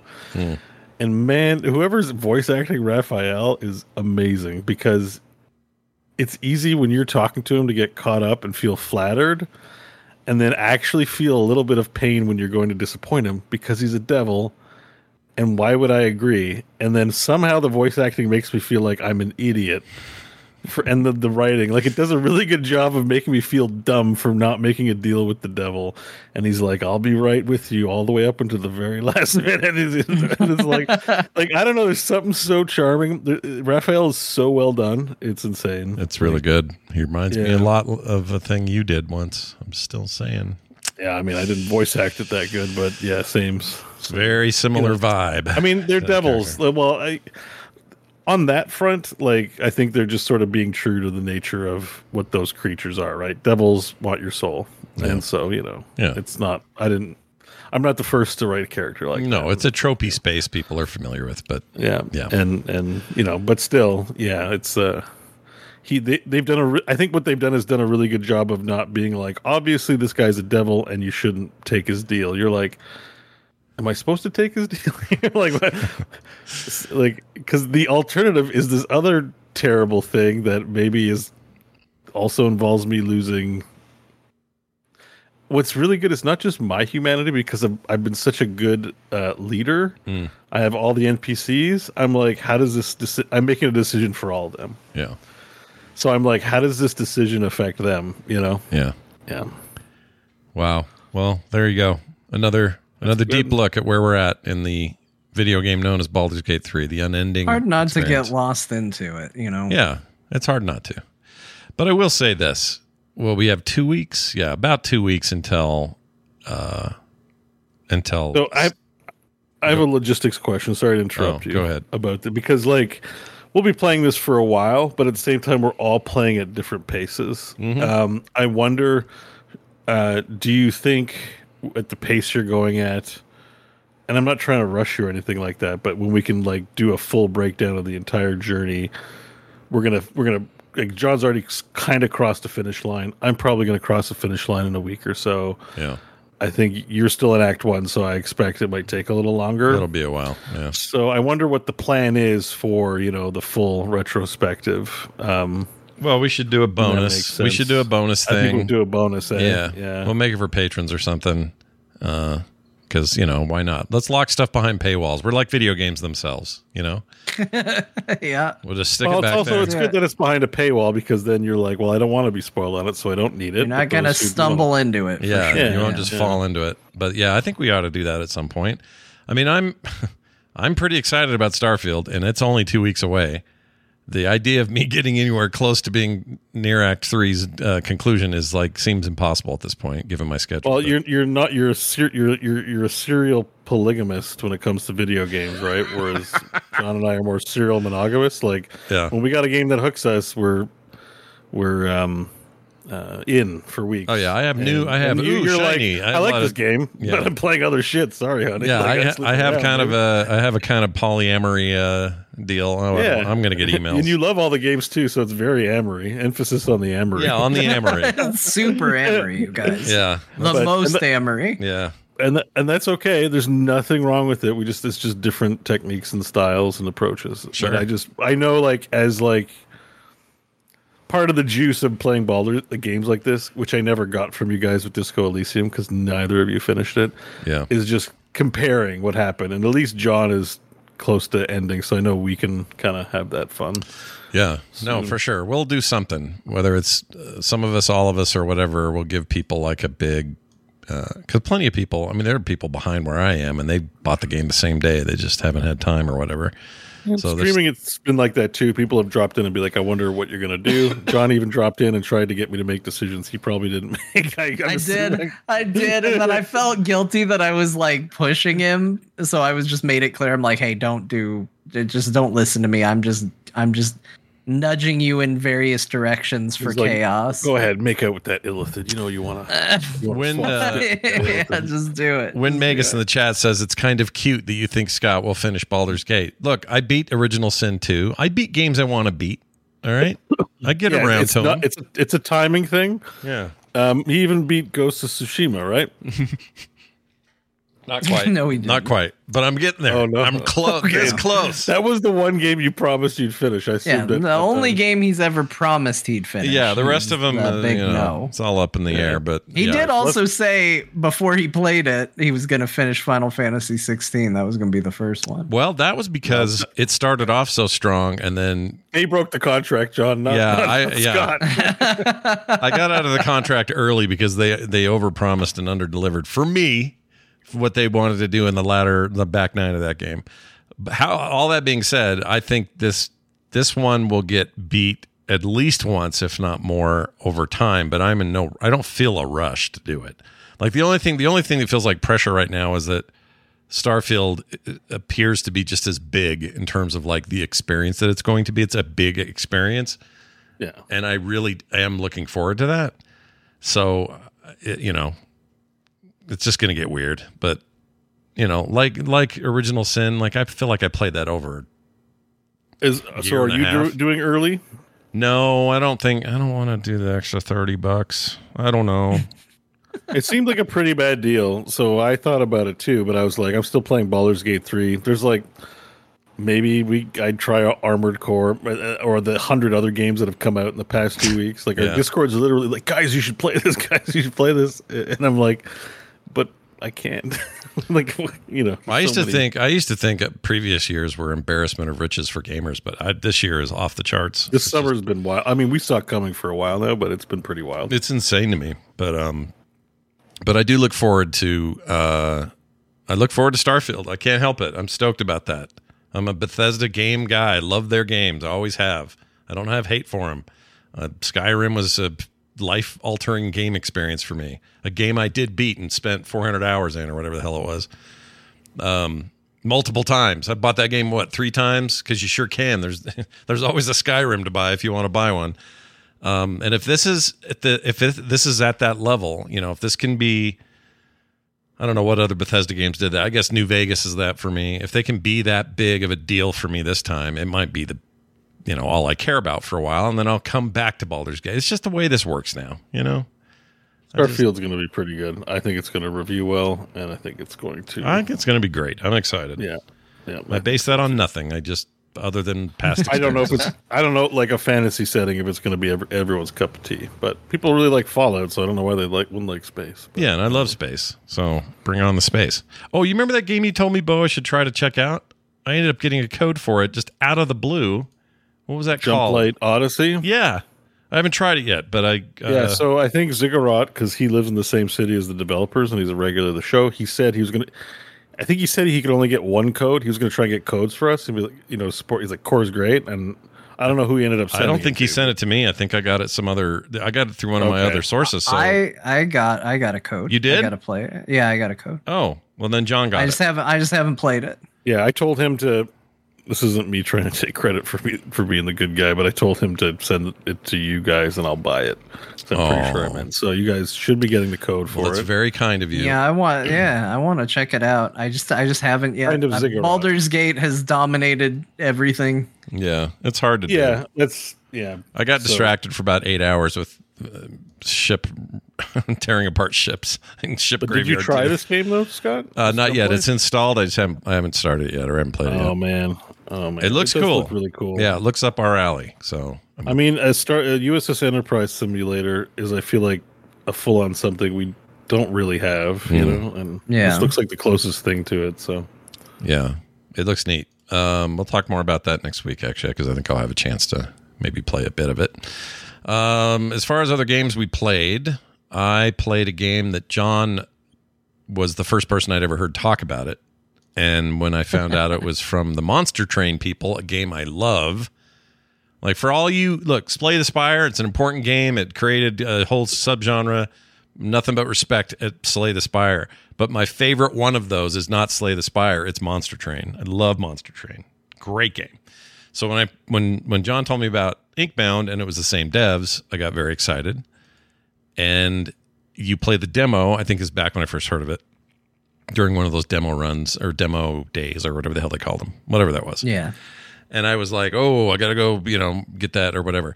They've been in early access for a bit. They finally had a sale. It's down to $15. And I went, you know what? I'm grabbing it. Let's see. This is Inkbound. Inkbound. And I fired it up, and John undersold Inkbound. I think Inkbound is... I said it was really good. I know. It's better than you said, and you already said it was really good. Like, that's how good it is. Inkbound is awesome. It's still in early access. There's a lot left on their roadmap, so time matters in this case, but it's not a finished game. But it is so good. It takes everything I love about roguelikes and everything I don't like about them and takes those out. It takes things I like about turn-based combat and adds twist to it I didn't expect. That whole, like, real-time, half turn-based, like I can move in a certain circle and do certain things, and then I've got trinkets that can maybe help me do more, which is a lot like Slay the Spire style stuff from their Monster Train game. There's just this, like, mix of mechanics that make that game amazing. That game's amazing. I've only played 4 games, and I'm convinced this is going to be like a long-term thing for me. This is going to be really good. Oh, it's really good, you guys. And the biggest thing that has kept me from getting into it, because I purchased it as well, and I haven't played it since I purchased it, is that there's so many games that have genuinely come out this year that I'm just not giving my time to early access right now. It's nothing personal at them, but there's enough completed games for me to play that I will wait on experiences that aren't finished yet. It makes perfect sense to do that. And I don't blame you at all. In fact, I only picked it up for the sale, but I was like, well, let's just poke in here and just see what the stink is about. It is a very, very cool everything so far. I think it is rad. I think it's a very cool looking game. I like the art style. There's a pacing to it that just feels great. They are listening to the community. There's a lot of consternation early on about how it had to have an online all the time mode. And they said, all right, well, we listened and we're going to change that. So now this latest update includes offline mode and you can jump between. Yeah, I'll say that was maybe the one thing that I kind of was down on, is it definitely felt like it wanted to be an online game, and it was not an experience I was looking for. It's like going to a pizza place and they keep pushing you on, like, anchovy pizza, and it's like, they're like, well, but it's world famous anchovy pizza. Right. Like, okay, but that's not what I'm here for. So can I just not have the anchovies on it? They're like, but it's world famous anchovies. Yeah, it did feel like, okay, that's fine. I'll just have like that. Just a cheese pizza then. Just keep the anchovies for yourself. And that's how I felt about the online component. It felt like it kept being like, but we have online. And I was like, no, I'm good. This seems like a great game without it. So I don't need it. Yeah, I'm excited now, though. Like, with this new perspective I have on them being willing to give people what they want, now I do want to kind of co-op in this. I want to see what's up, because this sounds interesting. Co-op in here sounds interesting. I haven't tried it, but it seems like there's something there. totally into it, though. It's very, very cool. And just mashes up about 4 things I love and does it in a way that is kind of unique in a lot of ways. Like their world they're setting up here and the terms for their cards, and in some ways it's almost too obscure. Like it's all very weird. Like the magic user is like has a giant spool of thread on his back, and you're throwing threads at the enemy, and then those threads stay attached, so then you can use further abilities that will electrify everyone who's currently threaded. It's just different in good ways, but you kind of have to get your head around it and go, okay, well, this isn't just using common terms I'm used to. So far, super rad. I'm going to play the shit out of this as time goes on, especially after 1.0, whenever that is, because if their other game is Indie Indicator, they know what I need. They know what drugs I want. So anyway, so John, I guess retroactive thanks to you and poo-poo on me for waiting. I'm sorry I undersold it so badly. I'm sorry. Sorry I told you it was a good game. Yeah, sorry you told me it was great. Checking out. Yeah, and that you bought it and said other people should also buy it. Yeah, I didn't know that I was being so harsh. Yeah, how weird. Let us down. Yeah.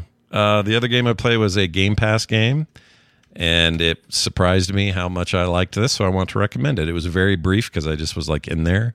In fact, I streamed it at first and then decided to download it. It's a nice thing about Game Pass. You can stream before you play or before you install. And it's a weird little indie called Toem or Toem.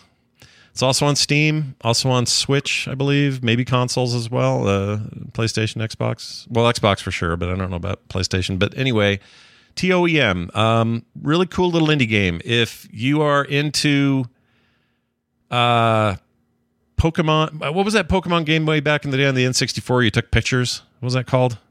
Pokemon Snap. Snap, that's it. There's some of that. That gameplay. There's some hidden object stuff going on, which I'm normally not even a fan of, like find all the things or whatever. I don't care about that. But you're a little third-person, black and white art style drawing dude. You're a little lamb character, and you have a camera. And your job is to go into these worlds and use that camera to find certain things. At some point, I had to catch a bunch of ghosts, but I could only do it if I had a certain lens on the camera so I could see the ghosts. And you get quests and you talk to different little denizens, and they're all very cute and wholesome, and they're all like very like, hey, I can't find my weird cat. Please see if you can go find him.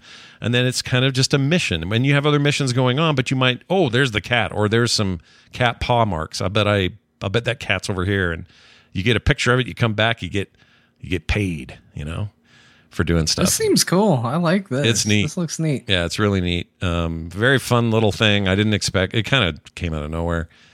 Played really well, both streaming and downloading it, and it's cool. The Steam version's at currently overwhelmingly positive, I think, in both categories, both recent and long term.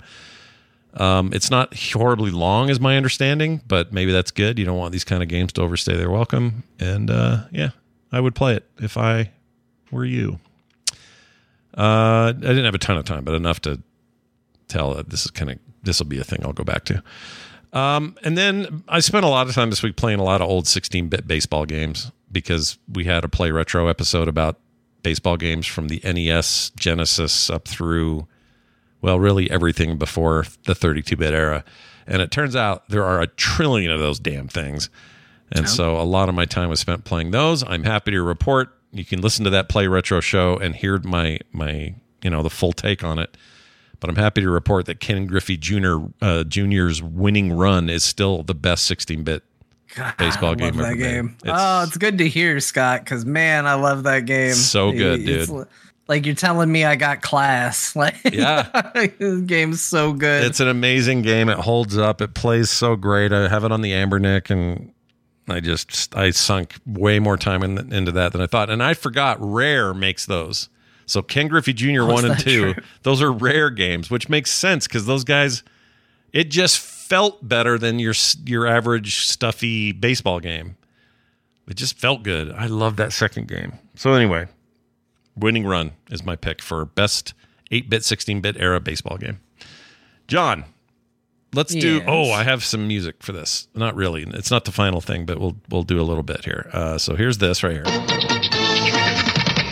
It's an update on Frog Wrestling. Tell us what happened. I guess I got injured, is my understanding. Yeah, you're injured, Scott. You're hopefully you're going to be feeling better by the time you have to defend your title. But you suffered a vicious beatdown at the hands of Tom Merritt, Ben Bumhofer, and Tanner Goodman. 3v1? It wasn't 3v1, so it was an elimination table match where basically what happens as soon as you get put violently through a table, you're eliminated. I got eliminated early. Bo, you also got eliminated. I think one of them might have gotten eliminated too, but instead of finishing the match by putting Scott through, they all ganged up on him and just continued to hit him repeatedly with chairs and weapons and take turns slamming him to the ground, and it got so bad that the match had to be called. Oh my gosh. It was just too violent. So Scott is currently out injured. That's where you are, and we're wishing you a speedy recovery, Scott. Thank you. I appreciate that. I hope you bounce back. What's the prognosis, though? Am I suffering from specific ailments now? Do I have pain mostly? Mostly pain. You're in a lot of pain. Difficulty doing much of anything. Just Do I pain. have my spleen still? Is that probably. Yeah. Okay. I think I'm not a doctor, so it's hard for me to say. But we are wishing you well on your recovery. Thanks. Bo, on the other hand, had a great night. He got a little revenge. People who've been following this know that Bo got kicked out of core for not winning matches that he was supposed to win. Scott kicked him out. And Bo is finally looking for a little payback since being ousted. And he got his hands on Brian Dunaway. And he made Brian Dunaway tap almost immediately from the taint no thing. Wow. Brian Dunaway did not want to taste the taint, and he tapped quickly. So congratulations to Bo for getting a little Dunaway's in core now, right? He's the Uzuper. Yeah. Dunaway is on core now. He used to have a Mario themed outfit, and when I put him on core, I switched the color scheme to be Wario, and it's my favorite joke that I've done. Like it's my own little thing that just I like, is that Dunaway now dresses like Wario, now that he's a bad guy, and I love it. So, how did you? I'm looking at the video. How did you get male-female crossover match going here? I didn't think that was possible. So you cannot have men fight women in the game. That is a strict rule. In fact, if that ever happens, it is a disqualification. But you can do mixed gender tag matches, and basically the rules for this sort of match is if, say, in this case it's Monica versus Martha, if one of them tags and Tom comes in, then John would have to come in too. So it is always going to be women fighting women, men fighting men. That separation is still always going to be there in the game, but you can technically have an intergender match like that. Okay, that's cool though. I didn't even know it was possible. This is rad. It's good that you can get that far. It is a little frustrating. I still don't like that the game doesn't give you the freedom to just go ahead and do it. I really wanted to tell a story where Kim is the person who challenged Scott for the title. Like I genuinely am sad that Kim couldn't come in and just beat up Scott. Yeah. But it probably also works best because in my head that's how it goes. But if the AI then turns around, it probably doesn't look great to have Scott like hitting his wife with a chair or something. That probably isn't a great. Probably visual. not great. Not a good look. I don't know, but I just I do want the freedom there. So But it continues to be fun. It continues to be a thing I wish I did more than once a week, but I continue to have the restraint that I think is important and just let it be its own weekly thing and having a blast doing it. Well, as a reminder, Craftless Rogue on both YouTube and Twitch is where you can catch that action each and every week. Most Wednesdays is when that goes up live or happens live. Awesome. You also installed Armored Core 6. I hovered over that buy button for about a half an hour today. I'm waiting for someone I like or know or trust to tell me what they think. but you haven't played it, so that won't be you today. It may still be you that tells me one way or the other. But I was hoping I'd get a little time before Core. I wanted to talk about Armored Core 6. I did a pre-install. I did a pre-order, which I don't recommend doing, but I did it, so you didn't have to, in theory. And I sat there, and I was like, all right, it's going to launch before Core. And it hit time, and I was like, all right, I'm going to get a couple minutes in. It's not going to be much, but at least I can say I played it. And then it had to do the unpackaging from a preload, and that took all the way up until showtime. So I've not played it. I will be checking in next week. It's a weird time of day to launch the game. It's just like in the middle of the afternoon, you know? I don't get that exactly. But people are raving about it. Reviews are really strong for the most part. Some are saying the difficulty spikes are too much. In fact, the East Bay Times says if players can scale difficulty walls, Armored Core 6 turns into a masterpiece. So, John, pressure's on. Well, if you have the Martha music queued up, I do. This isn't going to be our dear Martha for today, but I did want to share with you one of the first reviews. I was going to try and grab the very first review that came in. I probably could have figured out what it was, but this was like first or second. This was very early review, and I just thought I would share what someone who at the time of writing it had 0.1 hour of game time. I thought I'd share their review. All right, here we go. Enjoy. My dearest Martha, only bought this game because it was advertised to have been made by the Elden Ring developers. The moment I saw mechas, I just quit immediately. There is no way it's going to be even half as good as ER, especially without Miyazaki at the helm. Going back to Baldur's Gate 3, and then I'll have Starfield to feast on. Yours in this life and the next, Mika. Did he? Wait a minute. I got questions for this Mika person. What did you think you were getting? Do you not look at anything but, oh, this is made by From, therefore I'm getting it sight unseen, no idea what it is? Come on now. Why? That's a bad way to buy things. It's a troll. It's gotta be a troll. It might be a troll. That's a good point. But, I don't know. Troll or not. You know, at the same time. Yeah. You know, this game just came out. It's got like 805 reviews. So let me reiterate what I said last week and continue to stand by, just in case anybody missed the message. Don't trust user reviews. 805 people have not finished or played enough of this game to trust their opinion on it. Yeah. Most of these, there's a couple that are like, you know, they were given a key weeks ahead and they've got like 50 hours in the game. But there are some, most of them in there are like 0.3 hours played, which is 3% or something of an hour. Don't trust these. Read them if you want, but don't trust them. You know, we're not saying you should do anything. I'm just saying at the end of all that, we had a lot of debate in the Discord, like some heated debate about user reviews. I think we can all agree, though, it's not the most trustworthy source of information, period. That's it. That's the end of it. Because you're not going to stop it. What'd you say earlier? You can't stop the ocean or something. What'd you say? I don't remember. Something about, I say a lot of things. I don't put a lot of weight on my own words. You said something like the ocean. You can't keep the ocean back. You can't fight the tide. I think I probably meant you can't stop the river, and then thought, beavers do it all the time, and then switched it to the ocean, and then it didn't make sense. So I don't know. It's probably best we don't. I know what you meant, and I know there's a better way of saying it, but but if any of you are hearing this and you still hold some sort of candle to what a user says that you don't know or trust or have never heard from before, maybe don't do that. If I were you, do what you want. You be you. Yeah. But that's just some advice. Free. Steam lets you refund if you absolutely can't wait for a review that you trust.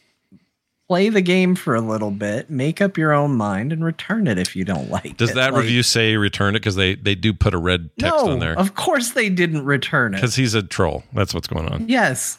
All right. Fair enough. Armored Core 4, or 6, rather. Out now. Bo, anything besides the Baldur's Gate for you? Is that it for you? Yeah, no, that's it. You guys are monogamous, aren't you? You're like really hardcore monogamous, other than, John doing his wrestling thing, but that's just, that's content. That's the thing. That's I just different. like, if I load up a different game when I'm really into something, I'm bored. And then I'm like, why am I doing this? So I'm that way with most games, but like Inkbound was almost like a nice little break of like, oh, I don't have to think about any hard decisions for a while. I did load up Quake 2 for 30 minutes. Oh yeah, dude. Was I right? That's a really good version of that. It's pretty good. The game's was a bit dated. So yeah, and I just think it's not fair to the game, even though it's really old and no one cares. But I was like, no, I just want to play Baldur's Gate. I thought I wanted to try something different. Yeah, it was like, and I didn't have, I got the shotgun. It was challenging, but I'm like, I was just thinking about Lizelle the whole time, and I was like, never mind, I gotta get. There's out of nothing here. wrong with that. So, I think it's great that you're committed. I think part of it too is we'll see how things change, because right now I am working full time. Yeah. So I usually have a lot of built up Baldur's Gate energy that I need released. Yeah, blue balders. Yeah, I got Blue Balders. Exactly. So I think like maybe, with a different routine where I have a little more playtime and can be a little more flexible, I might be able to multitask better.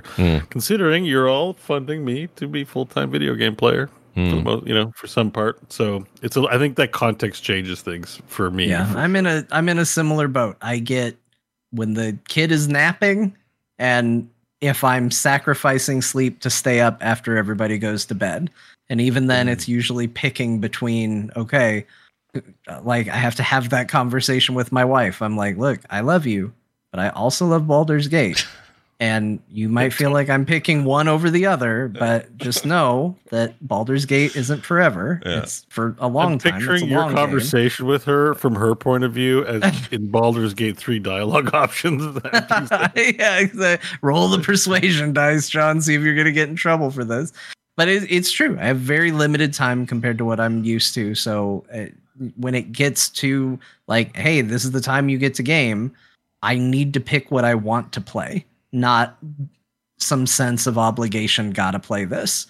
Yeah. I wish I had that, but I don't. So if I want to play Baldur's Gate, that's what I'm playing when the baby's asleep. Like, it's that simple. You just want to play what you're itching for, and right now everybody's itching for that game. I get it. Yeah. But it's also why there's been no new wrestlers in Frog Wrestling for the past couple weeks. Yeah, they take time, it turns out, to make that stuff. Yeah. So I haven't been making anybody new, and it's like, we got a big roster right now. We don't need anybody new popping up just yet. I'm glad you brought that up, because we have a voicemail today when we get to it that is about this very thing. Ooh, yeah, about you creating characters in that game. But it's I don't give it away. We'll get to it. In fact, we're going to take a break now. When we come back from this break, we'll do a real Dear Martha, Dill Martha. Dill Martha. Dill Martha. She's dill flavored, and that's all I'll say about that. After that, we got some other news to round things out, including a little bit of what we saw at the Gamescom opener, although there's not a lot of new things. It was mostly like stuff we already knew about.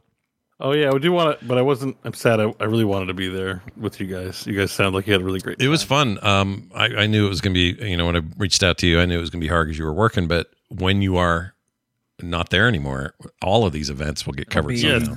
It'll be all of us. Yeah, all the time. We'll be doing it more often. We're going to get you to finish Elden Ring. It's going to be awesome. Yep. I think it is definitely the one we've talked over where we didn't talk about what was happening the most. I had so many jokes. I had so many jokes for what it will. Video. But we spent a lot of time talking about times we had to pee and whether Blade Runner is overhyped as a movie. There's a lot of other discussions. Why did Phil Spencer win an award? What the hell was that? Because Microsoft has money.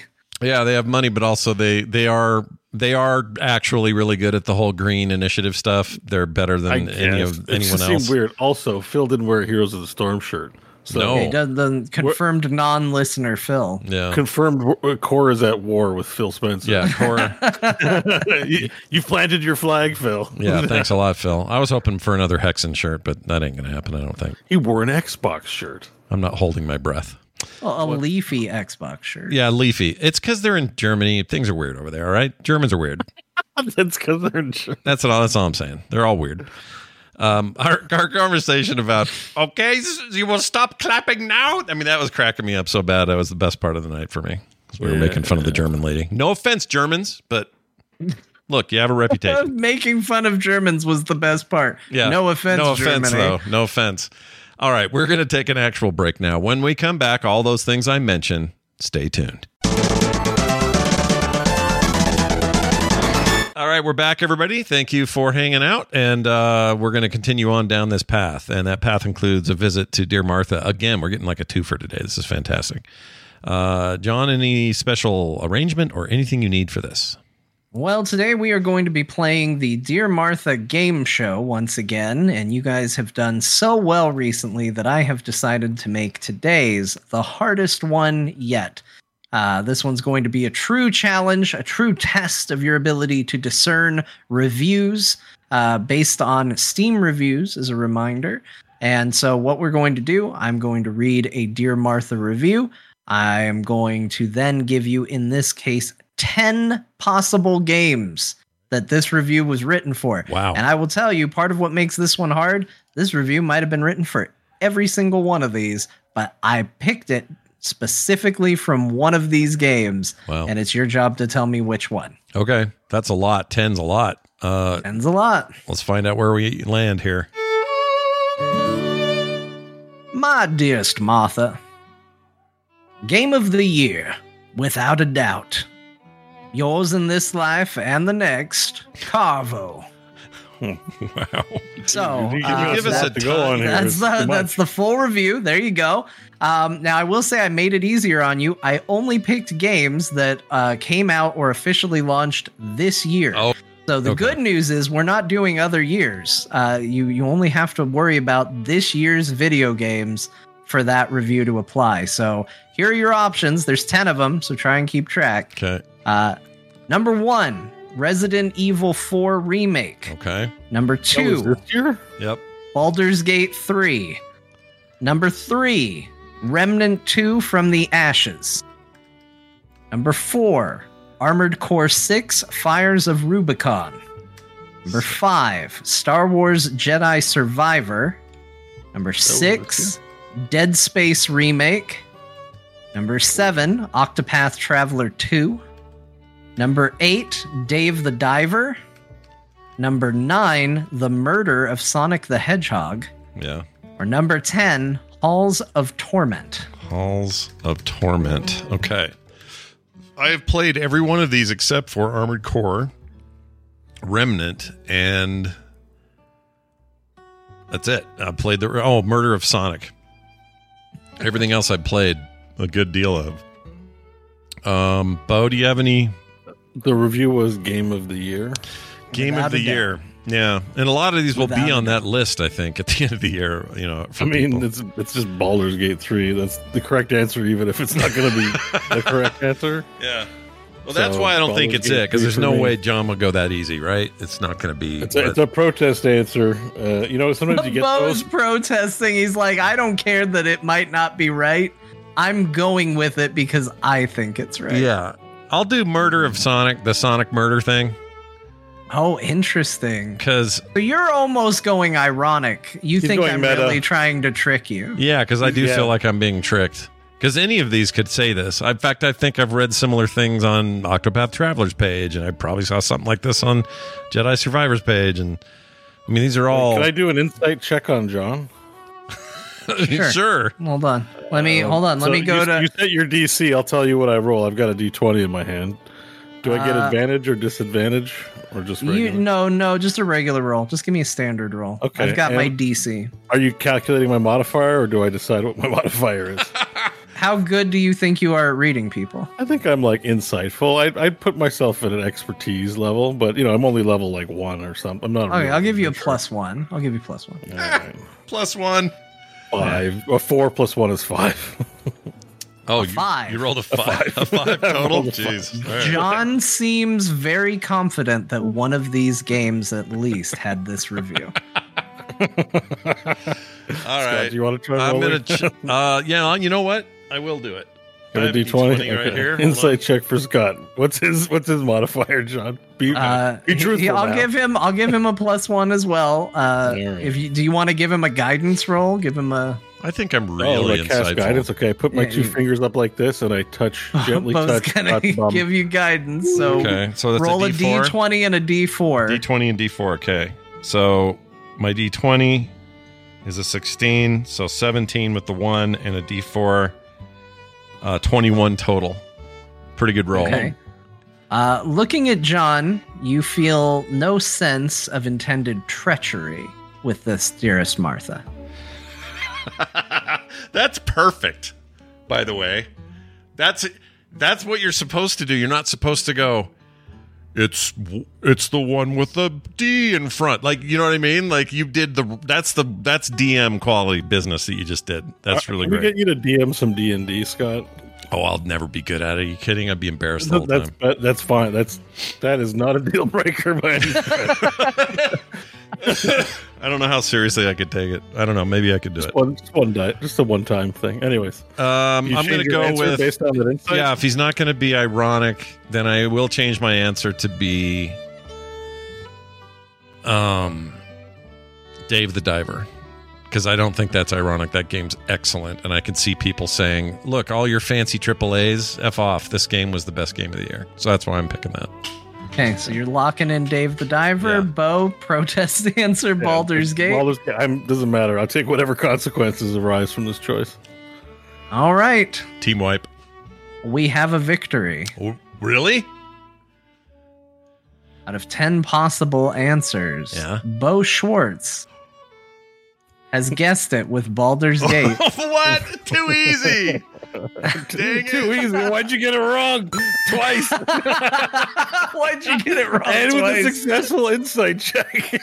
No, you're right. It's just, you know what's throwing me here is just how, I mean, to me it's so obvious that it's BG3 that it couldn't be, but I mean, the thought crossed my mind too, especially when you said it. But that's why I'm just gonna sync with my answer no matter what. Like, it's just hide in plain sight. That was the goal. There we go. Yeah, nicely done. Well done, Bo. And it's also correct. I think if I was actually going to say, if I was to look at this list and I had played most of these, of course it is. I think if BG3 doesn't get it, a number of React YouTube videos decrying the games industry is going to be, people are going to make a lot of money if they don't choose. Actually, I shouldn't say that. They shouldn't give them any ideas. They don't pick Baldur's Gate 3. The number of it's all going to be the rest of the video game industry's jealous, and that's why they didn't give Baldur's Gate 3 Game of the Year. In general, my goal with this, dearest Martha, was just to shine a light, because this is just the stuff that's on Steam. Yeah. Just how good this year has been. Oh yeah, it's incredible. And Baldur's Gate is still but it's been a hell of a year. Yeah, we're not even done. We got plenty more coming. You know? Although, did you guys hear oh no, that was a movie. Dune 2 got delayed today to 2024. Yeah, I don't think it's going to win Game of the Year now, Scott. No, it's not going to win Game of the Year now, and maybe ever, because it's not a game. It's fine. I haven't seen Dune 1 yet. Dune Part 2 got bumped because they don't have a deal with the strikers yet, and it's a protest move. The movie could be done. They're just putting it off. Oh, yeah. Sick. Yeah, there's a few of these going on. I don't know what the others are, but that's a big one. That's a freaking prominent one. And you should watch Dune Part 1, because that's the deal. Oh, no, we said you'd watch Heat, and I'd watch Kiss Kiss Bang Bang. That's right. If I watch Heat, you have to watch Kiss Kiss Bang Bang. I think we should have that by next Thursday. That we should be done with that by next show. By next Thursday? Yeah. Okay, what's Heat on? Do I have to buy Heat? Because that might impact. No, Heat is, well, do you have HBO Max? Or Max, yes, sorry, just Max. Okay, if you have that, then we can still call it HBO Max, just like we can still call Twitter Twitter. It's fine. You're not wrong. There's no police officer that's going to knock on your door and go, Elon Musk said it's X now. You can't call it that. Who gives a shit? It can be Twitter. It's a good point. Plus, I love that voice that you just did. That was amazing. Okay, Heat is actually not on Max anymore. It moved to on Netflix. Netflix. So Netflix, Plex. Either of those, it's free. Well, not free if you have Netflix, but yeah, if you have Netflix, it's on there. So you watch Heat. I'll see Kiss, Bang Bang. I'll rent it. No problem doing that. It's not streaming anywhere, but I'll rent that shit and I will watch it. Didn't I send you the DVD? You might have. Did you? I think I did. I think I sent you the DVD. Well, then I have that somewhere, and I have a way to play it, so I could do that. So decide if look. let me say this. This is somebody who owns a lot of movies digitally that he owns physically because he's too effing lazy to put a DVD in. If you would prefer to rent it, I won't blame you. I will understand. Right. But if you don't want to spend the money, I do think I sent you the DVD. I'll look around. I have a whole box of all the DVDs I've ever been sent. So if it's there, it's there. And I will watch this finally. So John loves this movie. I've never seen it. I love Heat. He's never seen it. Next Thursday, we come together like Voltron and we see what we think. All Scott or Bo, have you seen either of those movies? Heat, yes. Kiss Kiss Bang Bang, no. Okay. And you love Heat, right? Everyone loves Heat. Nobody doesn't like Heat, right? I love Heat. Yeah. Heat is amazing. Heat holds the hell up. Heat has one of the best shootouts in film history. It's amazing. If you like heist movies at all, I haven't seen it in a while, but it is up there with one of the good crimey movies. Yeah. There are no Michael Mann movies that I don't like. I even like his attempt to do Miami Vice. Wait. Why am I feel like I'm only just learning this now, Scott? John, you haven't seen Heat? He hasn't seen Heat. No. I don't mean that in the like, how haven't you seen it? It's just during the year it came out, it was a very big movie. It was kind of hard to. It's one of those harder. How to old avoid was movies, I when it came out? It came out in 94. How old you were in 94? 10. Yeah, it would have been out of your range probably. 10, maybe 9. Is it really what else came out in 94? 94 was my daughter came out of my wife's womb. My oldest daughter. Weird, thanks. All right, well, here's what I was watching in 94. I was watching The Lion King. I was thinking that was really Lion good. King, Forrest I was Gump. watching Forrest Gump because my dad was in it. Yep, Forrest Gump. I was watching... Wait a minute. Your dad was in Forrest Gump? Yeah, my dad was in Forrest What Gump. did he... What was he one He's of... just a trucker in the background, but he did steal a bottle from the set of Forrest Gump, and we will never stop giving him shit for this because he had 2 soda bottles. He was an extra, walked out with soda bottles, and they had prop soda bottles for 7-Up and Dr. Pepper, which, if you've seen Forrest Gump, Dr. Pepper plays a role in a scene. Like, it gets a focus for a scene. Yeah. My dad goes, nobody likes Dr. Pepper, and he took the 7-Up bottle from the set, and we still are like, Dad, come on, man. Also, why'd you take 7-Up? That's also the opposite of truth. No one likes... I much prefer Dr. Pepper. No one likes Sprite. Everyone likes Dr. Pepper. He has it backwards. That's such a boomer take. He messed it up. But anyway, yeah, he was a trucker at the truck stop. That's awesome. A lot of that was filmed around Flagstaff, Arizona. He runs right past the Monte Vista Hotel, which my grandfather used to own. So a lot of stuff I really like in that movie.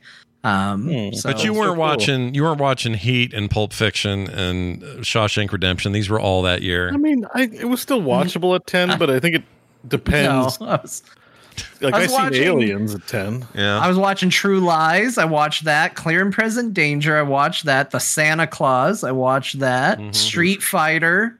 Watched that. Hey, Bo, what year were you born? 79? 79, yeah. Did you know you're the same age as Ahsoka's actor? What's her? Rosario Dawson? You guys are the same age? I think that came up at one point again, but yeah, we're like age peers. You're both 10 years younger than me, which is weird. Yeah. She's great. They couldn't have picked someone better. Oh, she's awesome. Oh my gosh, dude, she's great. Like, she's doing such a good job with it. I love her. I saw her in Dope. I finally watched Dope Sick from 2021 because I'd heard it was great, but I wasn't really in the mood to be depressed about the opioid epidemic and all that. But it's Michael Keaton is in it. She's in it. A bunch of other people I really like. And my gosh, that is such a great limited series. If you've got time for something extra, go to Hulu, watch Dope Sick. You'll learn a bunch of stuff, and some of the best acting you've seen in years is in that thing. It's so good. And Barry Levinson directed like most of it, which is another big deal. Anyway, moving on. Man, I talked a lot about movies today. I didn't expect that. But instead, now we're going to talk about this other thing, which is right here. Whoops. This is called Other News. Gamescom showed off some stuff. Most of it we knew. John and I did a live thing. If you didn't get that file, I feel bad for you. The YouTube video got blocked in some countries. So I don't have a lot of choice in that regard. They said on the website, the Gamescom website, that co-streams were fine. But that happens sometimes, and they still don't cover everything, and some music gets pulled, and it's just weird. So right now, some countries, my video's blocked of John and I watching that thing live. If you're a patron, somewhere someone's going, I live in some countries.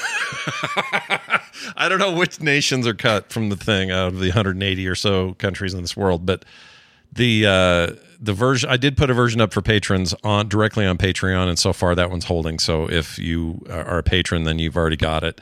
The audio version of it all is out there, and you could always just queue it up with the video and watch it that way. But anyway, we had a great time doing it. The only real complaint I have about the event, it's not a complaint, they told us this going into it, is that a lot of this would be stuff we already knew, just some additional things. Here's some more Mortal Kombat 1 things. Here's a few extra things about this other game or whatever.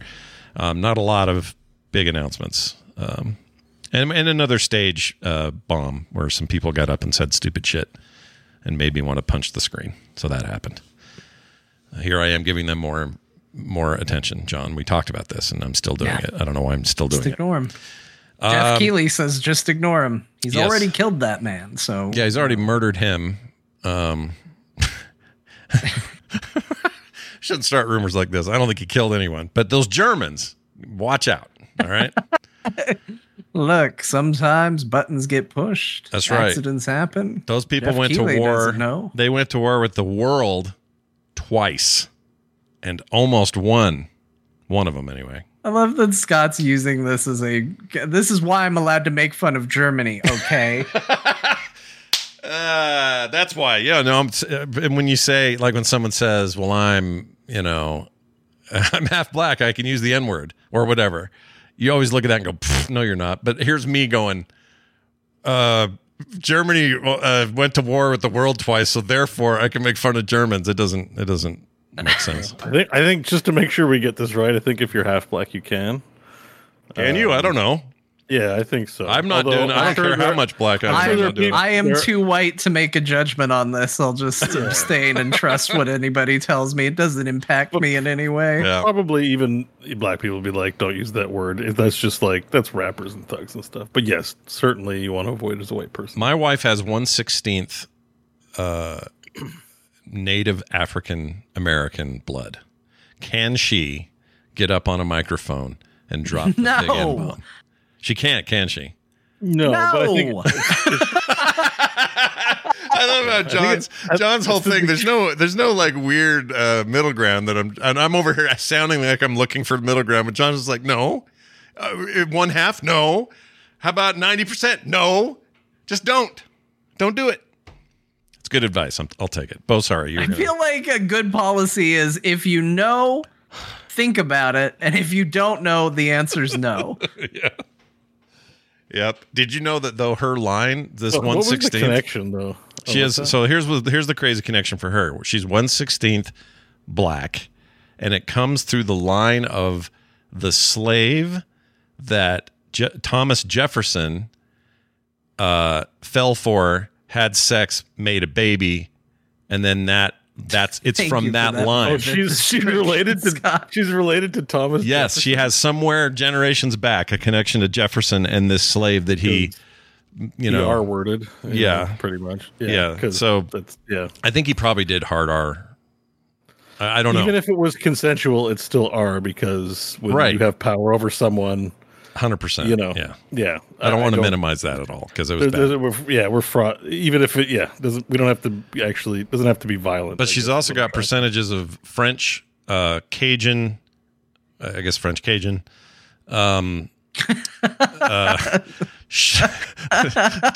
Choctaw Indian, and what was the other one? Or Choctaw Nation, and then there's one other thing. And then her whiteness. Irish. For sure it's Irish. Irish, you get everywhere. Maybe. She got the French. The French is real thick on her side, though. I don't know. I have an 1/8 of Irish. Oh, I'll have an 1/8 of Irish, please. And some water. That's the part I'm the happiest about. I think Ireland's cool. I'm like, I'm a little bit Irish. Ireland is cool. I'm a big tiny fan. amount of Irish, eh? I'm a big fan of Ireland. You know what Ireland never did? They never went to war with the world twice. No, they went to war with themselves like 5 billion. Yeah, that's true. Kind of perpetually, as a matter of fact. It's not a happy land full of leprechauns. It's full of there are religious war. We have German listeners. They know I'm kidding. I have German friends. I'm totally kidding. No. You know, Scott, there's a really great line in The Incredibles 2. I know because I see this movie a lot because my son likes it. And that's said by Mike Ehrmantraut, of all people, when he says, sometimes if you want to get out of the hole, you got to stop digging. I'm having fun, but what if the digging's fun? Well, what if digging's fun? I mean, I'm sure the digging's fun, but Scott definitely seems like someone who wants out of a hole. Yeah, I don't want to be in this hole. He's just got to put that shovel down, man. Get me out of this hole. Giving him new shovels and not a hand, I guess. Sure. Okay, sorry. Mike Ehrmantraut's a good. I like hearing him say things, so I'm actually happy that was Ehrmantraut sounds like, I think he might be German. Yeah, it does sound like German, doesn't it? Ehrmantraut. Yeah, I mean, it's a fake character because his real name. Oh yeah, is, that's not his real name. What's his real name? No, his real name's Jonathan Banks. Oh, that's it. Came Banks. to me too late. I had to Banks, talk about him like he's a German fictional character. Yeah, Banks. Banks. Jawohl, Banks. That sounds right. German last name. Yeah, that sounds right. All right, let's get to this news. Sorry, Gamescom. They showed off a bunch of things. There's not really much to add. I don't know if anything jumped out at anyone. I think for me, I don't know. MK1's looking great. There wasn't anything too mind blowing, I think, right? Like no good stuff, but nothing like whoa shit, you know. Yeah. It reminded me how excited I am for the Cyberpunk expansion. Like that's a known quantity, but that was my takeaway from that presentation was, oh yeah, I'm really excited for the Cyberpunk. You know what? What's good? I didn't find what they showed too hype though, even though I'm excited. Oh, it wasn't at all. That's what I was just going to say. It was weird that presentation for that had no Idris Elba, had no story point stuff. It didn't talk about any of that. All it talked about was revamp of systems, the 2.0 stuff, the cops getting revamped, how the open world stuff gets changed, new cars. Like it felt more like a tech update. It was weird. It didn't build hype when I watched it. I was like, okay, yeah. Like John said, it's a known quantity. So yeah. The one thing that I found interesting was Crimson Desert. Oh yeah, I was going to ask you about this. You've told me that they were making a single player game before, and I did not. They announced this a long time. I was ago. not putting two and two together here. So that's what this is. It's set in that world, but we're getting a single player epic. I thing. think what it really is, it's like they're taking all their Black Desert tech and making an open world single player game because everything, like the goblins look like the goblins from Black Desert. It's called Crimson Desert, so even the title kind of lifts from their titling. And it has like the horse, like there's horses are a big deal in Black Desert, and of course they showed a lot of horse related business. But the trailer was really interesting because it sort of scaled up in activities. Like it just started off with him like petting dogs and playing flute. Yeah. And then he's climbing walls. You're like, this is Assassin's Creed. He's climbing walls and he's riding horses. And then he goes through magic portals and is like careening through the air. And it's really hard to tell if I should be excited for the game or not. Like it still didn't hit that mark like their Black Desert trailers where they show cool weapon abilities. And you're like, that's awesome. Yeah. The fighting looked neat though, but like Black Desert's really fun. And I could see them making a really fun single player game. I just hope it's a single player game I can buy and not have a bunch of bullshit in it because Black Desert is notorious. I mean, that's bullshit. what I'm expecting, but I mean, maybe there's going to be DLC and shit, but I don't think it's going to be to the level of Black Desert. Yeah. I think if anything, they're going to look at it as like, here, play a single player game, and if you like that, there's more adventures to be had in Black Desert, but I don't know. Oh, and that Chinese Monkey King game, Wukong, that looked rad. I mean, it looks like a Souls-like, and maybe they all look the same to people, but I thought the graphics in that looked crazy. Yeah, it looks really, really good. Yeah. But again, a game we knew about. We just, we got a little bit more. So yeah, that was it. It was fine. It was a good presentation. I didn't pay much attention to, the other stuff. There's some weird things happening simultaneously.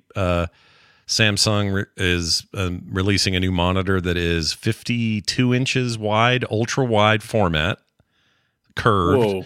52 inches. Will do. I forgot all the specs, but it'll do 240 hertz. It'll do all the bells and whistles. This thing's $2,500, and that may sound like a lot to people.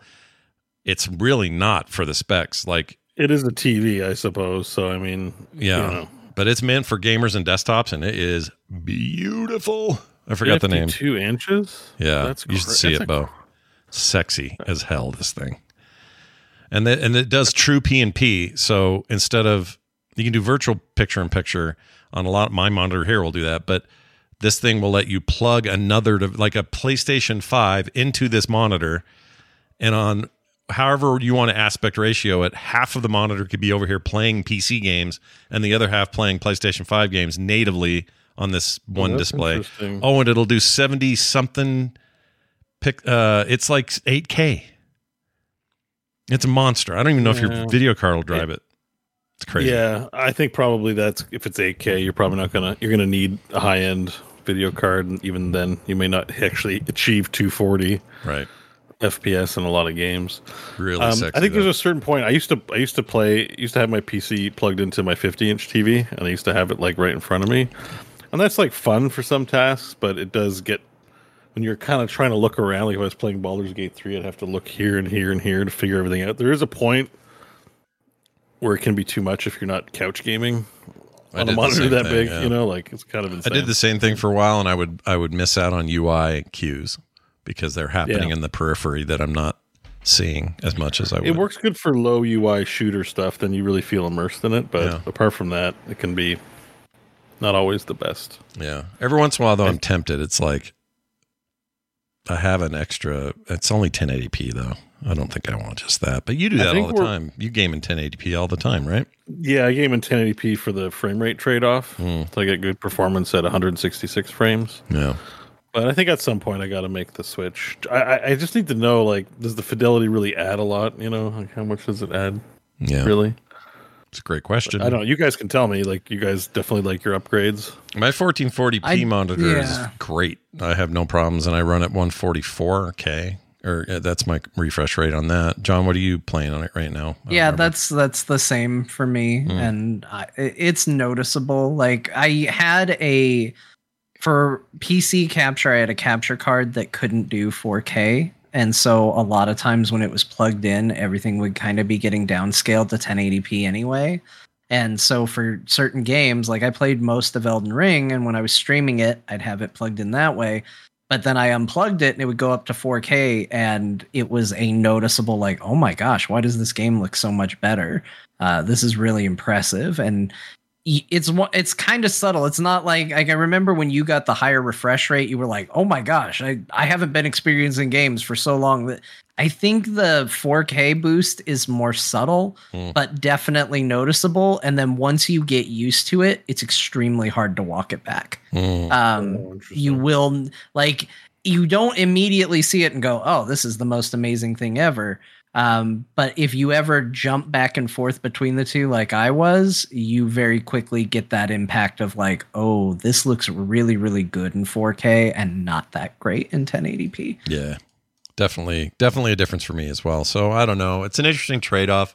Performance matters is a reason why, like, pro shooter gamers who are like competing, they only do 1080p. They don't have any bells and whistles running. They often take down other settings, even though their cards are plenty capable. It's just, you're just trading fidelity for speed. Yeah, I think you want to go to 120. I think over 120 is diminishing returns, but for competitive, you want to be at 120. You get more frames, more reaction window.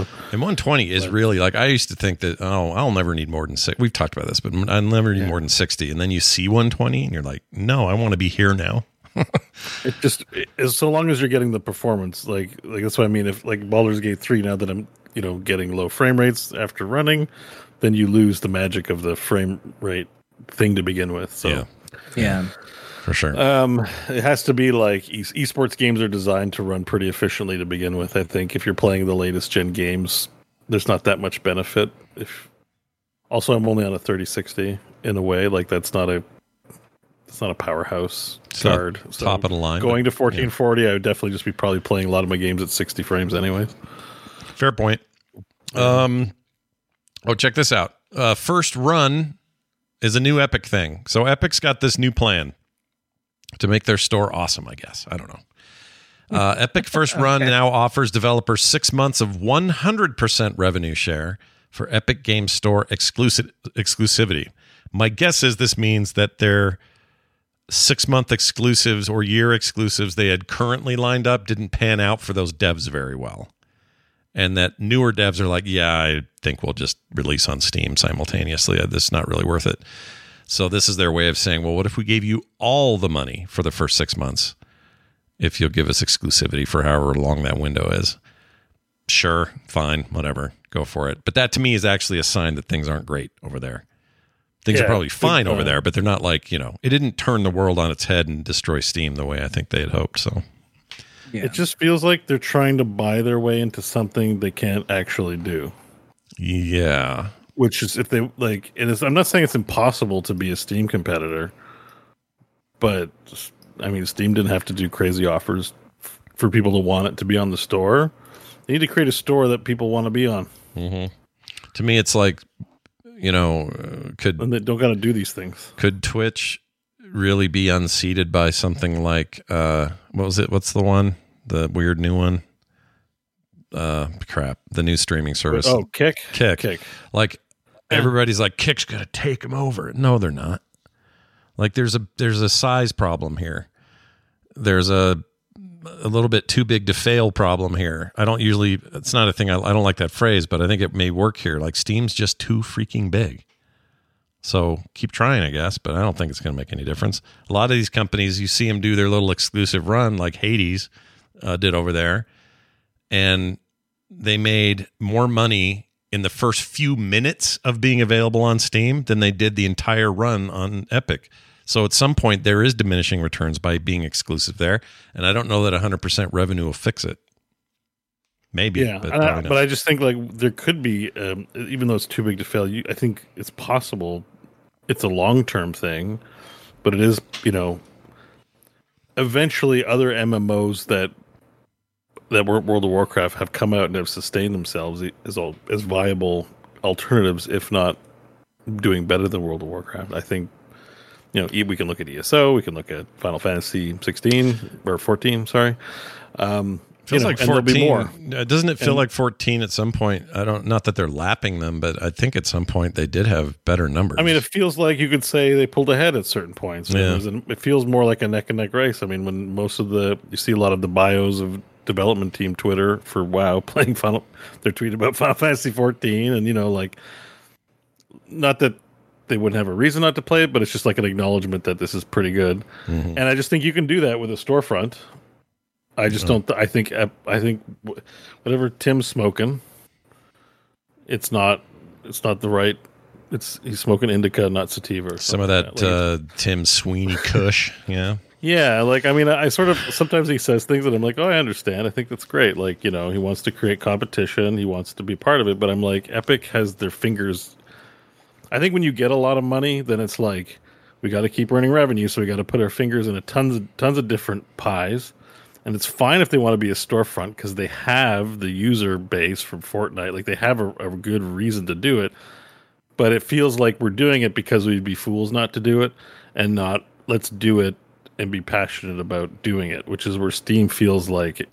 That's why people like it. It feels like a good place to call home because the people who run it love running it so much they forget to make games. Yeah, because they were a games company. Yeah, I feel Steam. Everything else seems like a hobby. Like they make a console, but whatever. They're making Steam Deck right now. Who knows if we'll ever get another one? Who knows if they'll ever make another VR headset?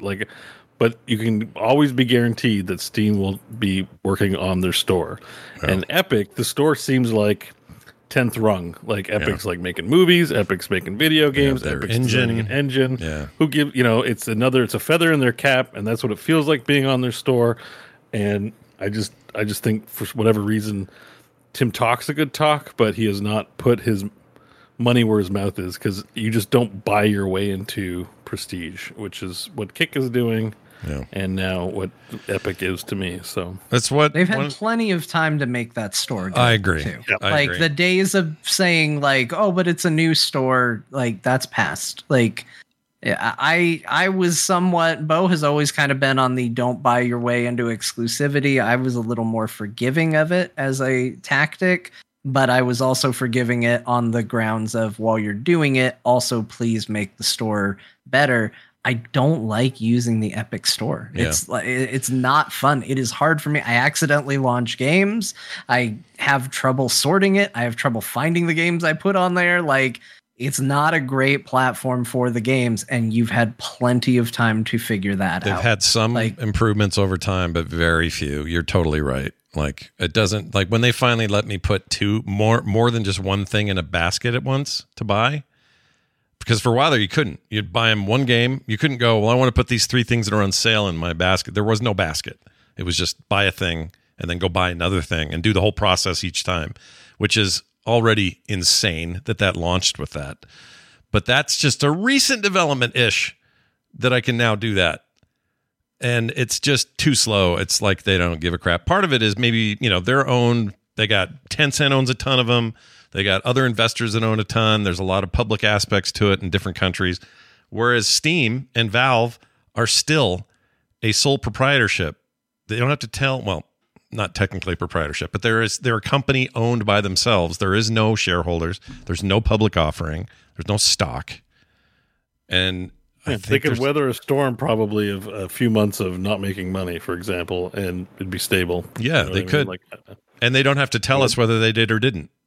They can just have their down month and then have a really great month after. It's nobody's business but theirs, because they don't have to report any of it. I don't know. It's interesting. The argument for not selling out to public stock is always laced with all sorts of complexities. But I kind of think Valve rather did the right thing. Yeah, they've done the right thing, and of course they're going to take a lot of licks because, of course, this is the Baldur's Gate. Larian's pretty much kind of the same deal. Mm-hmm. Not a publicly traded company, and that discourse is about the differences between the two, about risk taking, and about what is capable. There's so much sea change that happens in a corporation based on the whims of the shareholders that it's impossible to maintain. It's impossible to. It's like there's a lot more instability. Yeah. And see change within the organization. And Larian didn't give us receipts for this, but I did think it was interesting. They responded to this concept that everybody thought they were flushed with money from Wizards to make this game.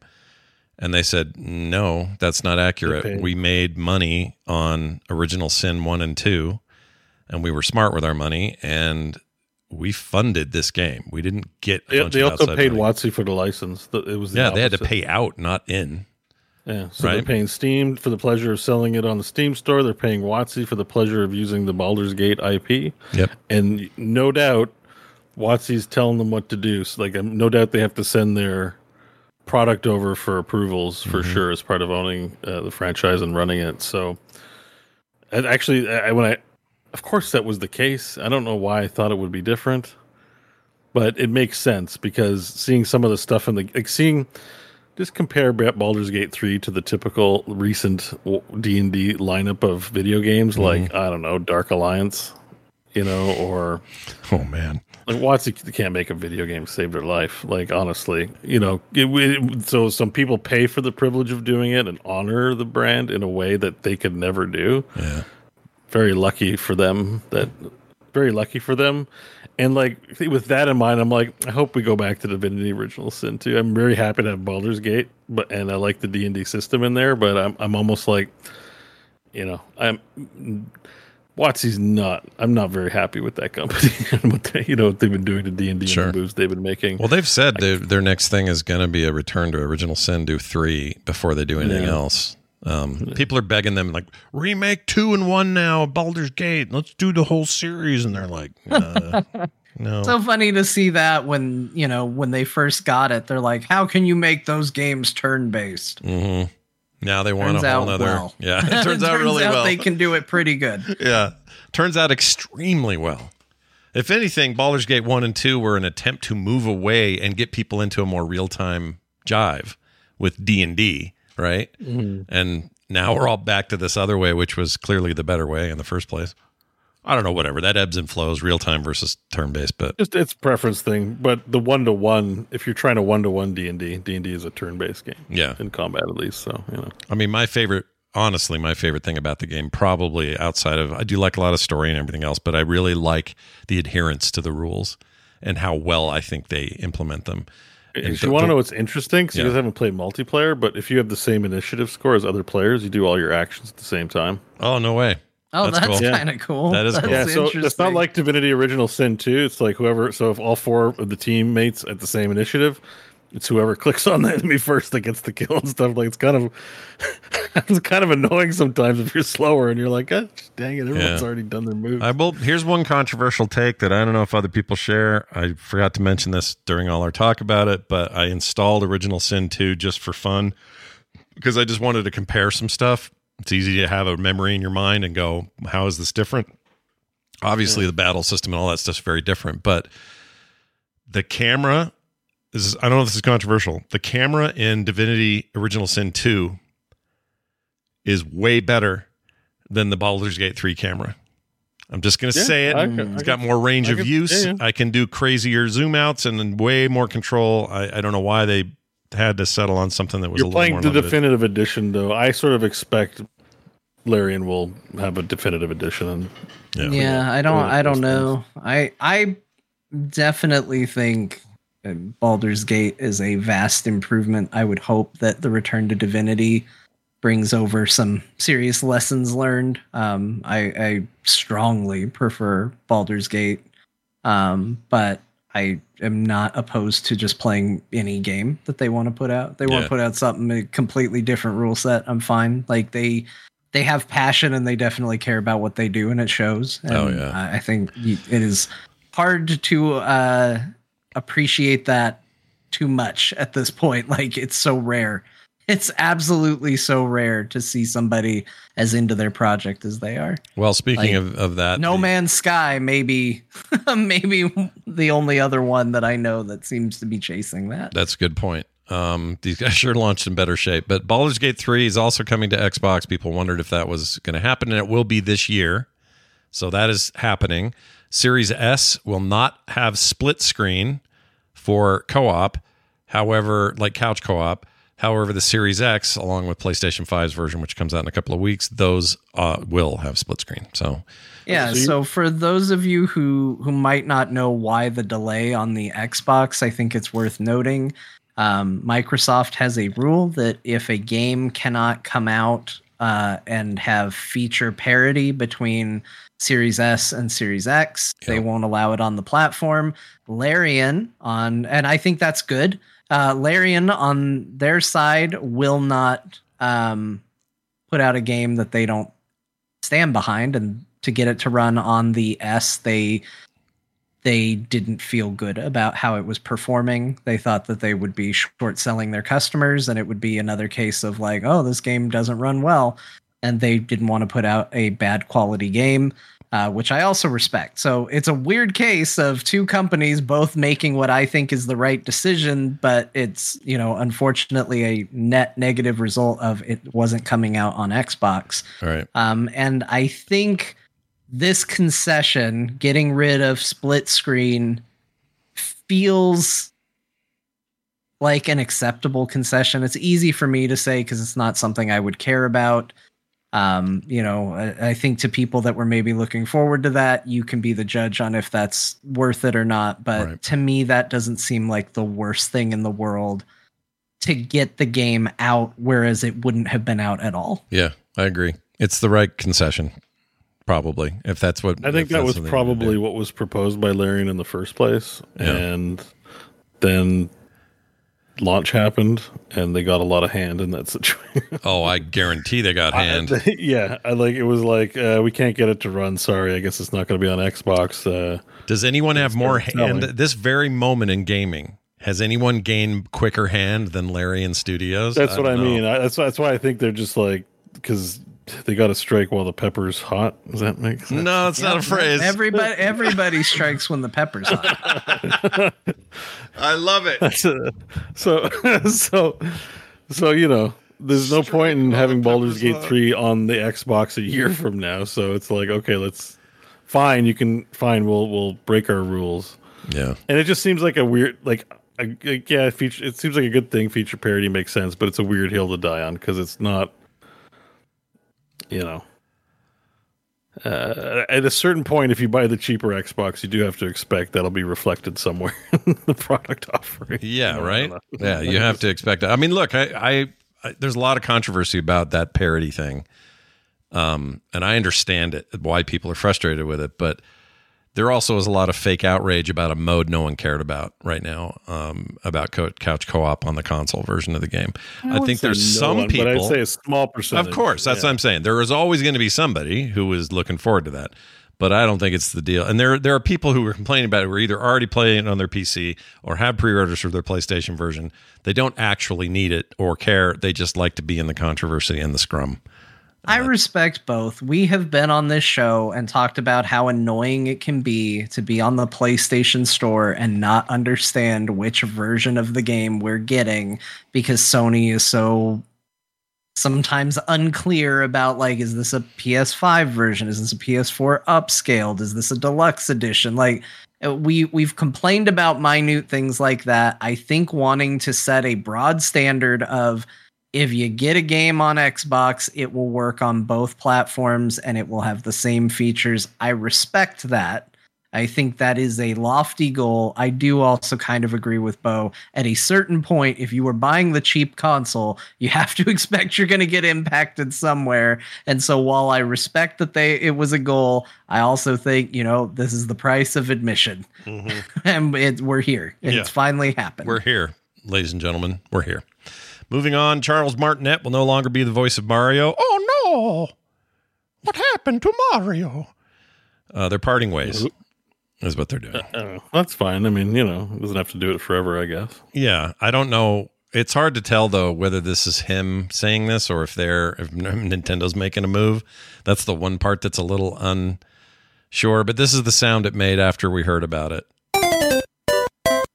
He's gone. He's out. Oh, you know what's better? This one.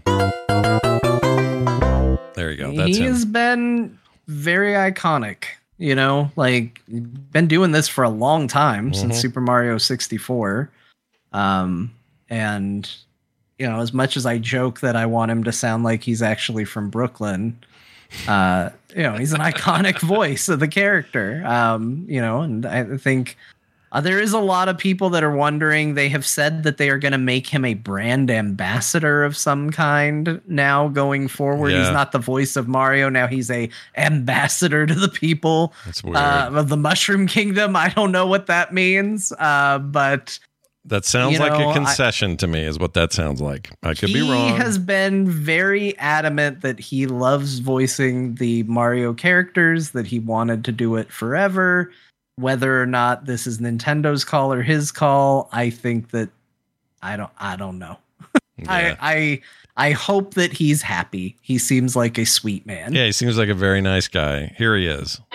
Oh no, that's not him. Hold on. How about this one? It's a violin. No, that's not it either. Where's Mario? No, that's not it. That's not it. You are not to play Mario Kart? That's not it either, damn it. That's a good one. Is it this one? Hold See, on. Scott, no. How did she say Mario? I told you that it wasn't a Canadian thing. No, it's an American thing too. But Jersey's closer to Canada than us, so I think there's a little crossover there. I could be wrong. Did you just say Jersey is the same as Canada? I'm saying it's just right up there. It's just up there. It's an East Coast thing, basically. It's near it. That's what I said. And Scott was like, it's Canada. Bo says it weird. Well, how about this one? It's me, Mario. How about that? How about that guy?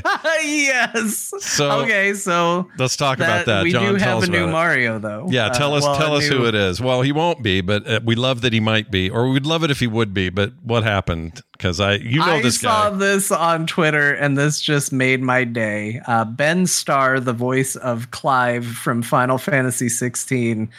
Threw his hat in the ring and put out a public audition to be the new voice of Mario, and put his audition up there. And honestly, he's the first one I saw do it, and I think we got it in one, ladies and gentlemen. I think this is absolutely it. So yeah, it's pretty good. You want to play a little bit of Clive's Ben Starr, his audition. Quick warning, I'll give is that he swears a bunch, but we don't care. I'm just going to play it. But just know that for kids in the room or something. Here we go. Enjoy. It's a Mia. Get ready. A Mario. Oh, I gotta turn it up. You're looking for Mario because it's a Mia. Look who it is. Me. Mario. What the fuck are you looking at? It's a Mia, a Mario. Who am I? I'm a Mia, a Mario. A Mia is a Mia, and I am a Mario. Fuck you. It's me, Mario. Who am I? I'm a Mia, a Mario. Yeah, that's right. Mimi is a Mama Mima Mario. Mario? Yeah, that's me. Go on then. Fucking leave. It's me, Mario. That's fucking right. All right. Bring your kids back in the room, everybody. You're fine. That's my favorite thing I saw on the internet this That's week. pretty funny. You decided to do all F-bombs. I guess that's Final Fantasy 16 for you, basically. Voice actors are having a moment this week. They're all doing this weird shit. Have you noticed that? Like, I half expect. Well, they're not working. They're on strike. So they're actually out there. I mean, True. That's not entirely true. The Baldur's Gate VA community's having a moment. Yeah, they really are having a moment. But I don't think those strikes affect video game performers. I'm pretty sure. And you may have some crossover, but like I think. Yeah, but they're gigs. Like if they have like less gigs maybe in the hoppers. Yeah, it's just a joke. I don't really know. Yeah. Well, he also, Ben Starr has he's been busy this week. Not only has he been becoming the new Mario, he also got involved with Baldur's Gate 3 because Karlach has a stuffed teddy bear at camp named Clive. And so there was some fun back and forth between him and Larian Studios' Twitter account about the bear named Clive. And then he got into it with them, saying, they were threatening that Karlach would burn him more than Ifrit. And he got into it with them, too. So it's been fun. It's been a fun week to follow voice actors on Twitter. Let's raise Lou Albano from the grave and have him do it. He's your new Mario. Yeah. Oh, man. Lou Albano. Yep. Bring him back. Mario. He was pretty good. The Saints Row reboot is now on Steam. It's 67% off for its launch. So $19. I'd tempted I'd check it to pick out. it up. If they maybe put it for 100% off, maybe I'd play it. If they did it if I could get this game for 15, like I want to play this. I do, because I really like Volition. Why? Volition? Is that who they developed? I may have that wrong. Yeah, why? Let me ask you, why do you want to play this? Because I like big open world games, and I like Saints Row. And okay, this is nothing like Saints Row. And that's okay. If it's fun, I don't care if if anything, Saints Row got too crazy in the end, and I actually want them to pull back a little. So I was kind of for that a little bit, and that's what I hear about it. But they've done a bunch of work on it. They're apparently committed to making it better and better and better. I'm just a little tempted because at 19, maybe that's the time to buy it. I don't know. I'm not saying I will. I'm just saying. I don't. I was going to say I'd play it for $5. I don't think I would. Oh, I'd do it for $5. I'd probably buy it, but I don't think I'd play it. I'd pay 15 or under. There you go. Your move, Volition, whoever it is. I forget who makes it. They want to say Volition, but I think that's wrong. I have zero interest. I gave you free money. I told you all what the next Saints Row game would be, and it would have been brilliant, and you all ignored me. You were often ignored by the devs. Penny. Yeah, I don't know why they didn't ignore you like that. It was a genius idea. Still is. It's the best idea I've ever had in my life. Hardcore WoW servers launched today. Bo, any temptation to go poke your nose in there and see what's up? I definitely want to. I'm busy, unfortunately, but I've had a lot of people message me. I'm busy with Baldur's Gate 3. Like, it's just... Yeah. It's hard to want to go play WoW. Like, I think 2 months ago I'd have been like, please give it to me. I want it. This is the best thing I'm doing. Now it's kind of like... It's actually a little painful. So I don't know. I still would like to do some hardcore WoW stuff with the core community because it's an MMO. A lot of y'all who listen already have WoW accounts or would play. And maybe we get in there and like Zerg it as a community one of these days. So I'm hoping there are people interested in that. We get that organized once I'm done working. It's not, make like a day of it or something like that. See how far we get in a single day or something. I wish these servers weren't classic WoW. I know it doesn't work unless it isn't. We've been through all that. I can't use old WoW. I can't, with the games coming out right now, which we knew ahead of time, like thankfully got my fill of Diablo, but I haven't had my fill of Baldur's Gate 3. I have Starfield, which I'm definitely going to be checking. Like I've liked Starfield. I've been a pro Starfield looking forward to her. Yeah. For some time. Yeah. So I'm going to be playing that. There's 100 other little games that I could be checking out, but those major games, I'm just too excited for them. So I get you. Unfortunately, it's and it's not going anywhere. You'll still have access to it, and they'll iron some shit out before you get in. It'll all be good to wait. Yeah. I mean, I think maybe if I didn't have anything to do, then I'd be like, let's try and race. Let's go. Let's try and maybe we won't get number one, but let's go as fast as we can. I like playing games with friends, and I know there'd be people out there. My Diablo experience with the teammates from the community I played was fun. I know there'd be 4 or 5 people out there who'd want to do, because they're not putting that weird limitation on dungeons, which I love. Like, I think it's probably just once per 24 hours or once per week, some sort of lockout system. But it's not going to be weird about it. Like, there's actually a good chance I can coordinate and run some dungeons and stuff like that and get some good multiplayer going. So, sure. Yeah. Well, when the job switch happens, I think things will open up. Yeah. Now the most shocking news of the day. That's how you know it's shocking. Phil Spencer said in an interview that they bought ABK primarily for the mobile revenue. Yeah, I saw this on Eurogamer, but I didn't have the link. But Shocking. I did read the article this week. Shocking. On Eurogamer. Absolutely shocking. I'm not shocked at all is what I'm trying to say. I'm being sarcastic. I think this is... Oh, okay. This was always their play, but it's not that the other stuff isn't important. It is, but... Call of Duty is a massive thing, but what's really massive is the money King makes. Like, it's insane how much money they make, and I think he's being kind of what's the word? He's being very open about this because this is not something people like to brag about, but him admitting or basically saying, yeah, this whole thing is about that revenue. Everything else is gravy is kind of a bold thing to do. I don't know. Yeah, I think it's, considering there's a bit of a don't tap the aquarium aspect to this, because I think a lot of, when the purchase was announced, everyone was thinking about Activision sucking, and particularly with Blizzard, but even on the Activision side, there was all the allegations of SA, clean up the HR, the water cooler talk about the purchase, evangeloed them. Neon Genesis. Evangelo. They evangelicized Microsoft in this transaction. And I'm like, I didn't really see a comment for Xbox. Doesn't mean it wasn't out there, but it didn't drift to my attention in all this time. So him saying that, I'm like, yeah, that makes sense.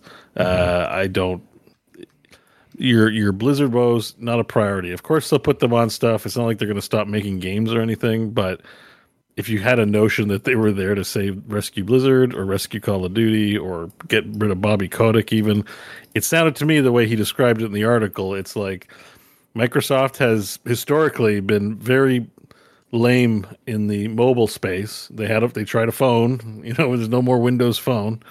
They are, and particularly in gaming, but also just even outside of gaming, they're not really strong in the mobile space. And acquiring ABK gives them, like you said, King, a division within that large AAA corporation with some deep, deep roots into the mobile space. So, yep. Same reason Activision bought them in the first place. I remember when they did that, and that was all about just the portfolio needed a mobile aspect to it. Because it represents billions. That's why the value is so high. Everyone's like, wow, I didn't know all that stuff was worth all that. Well, it isn't. Without the K and the ABK, you wouldn't be doing it.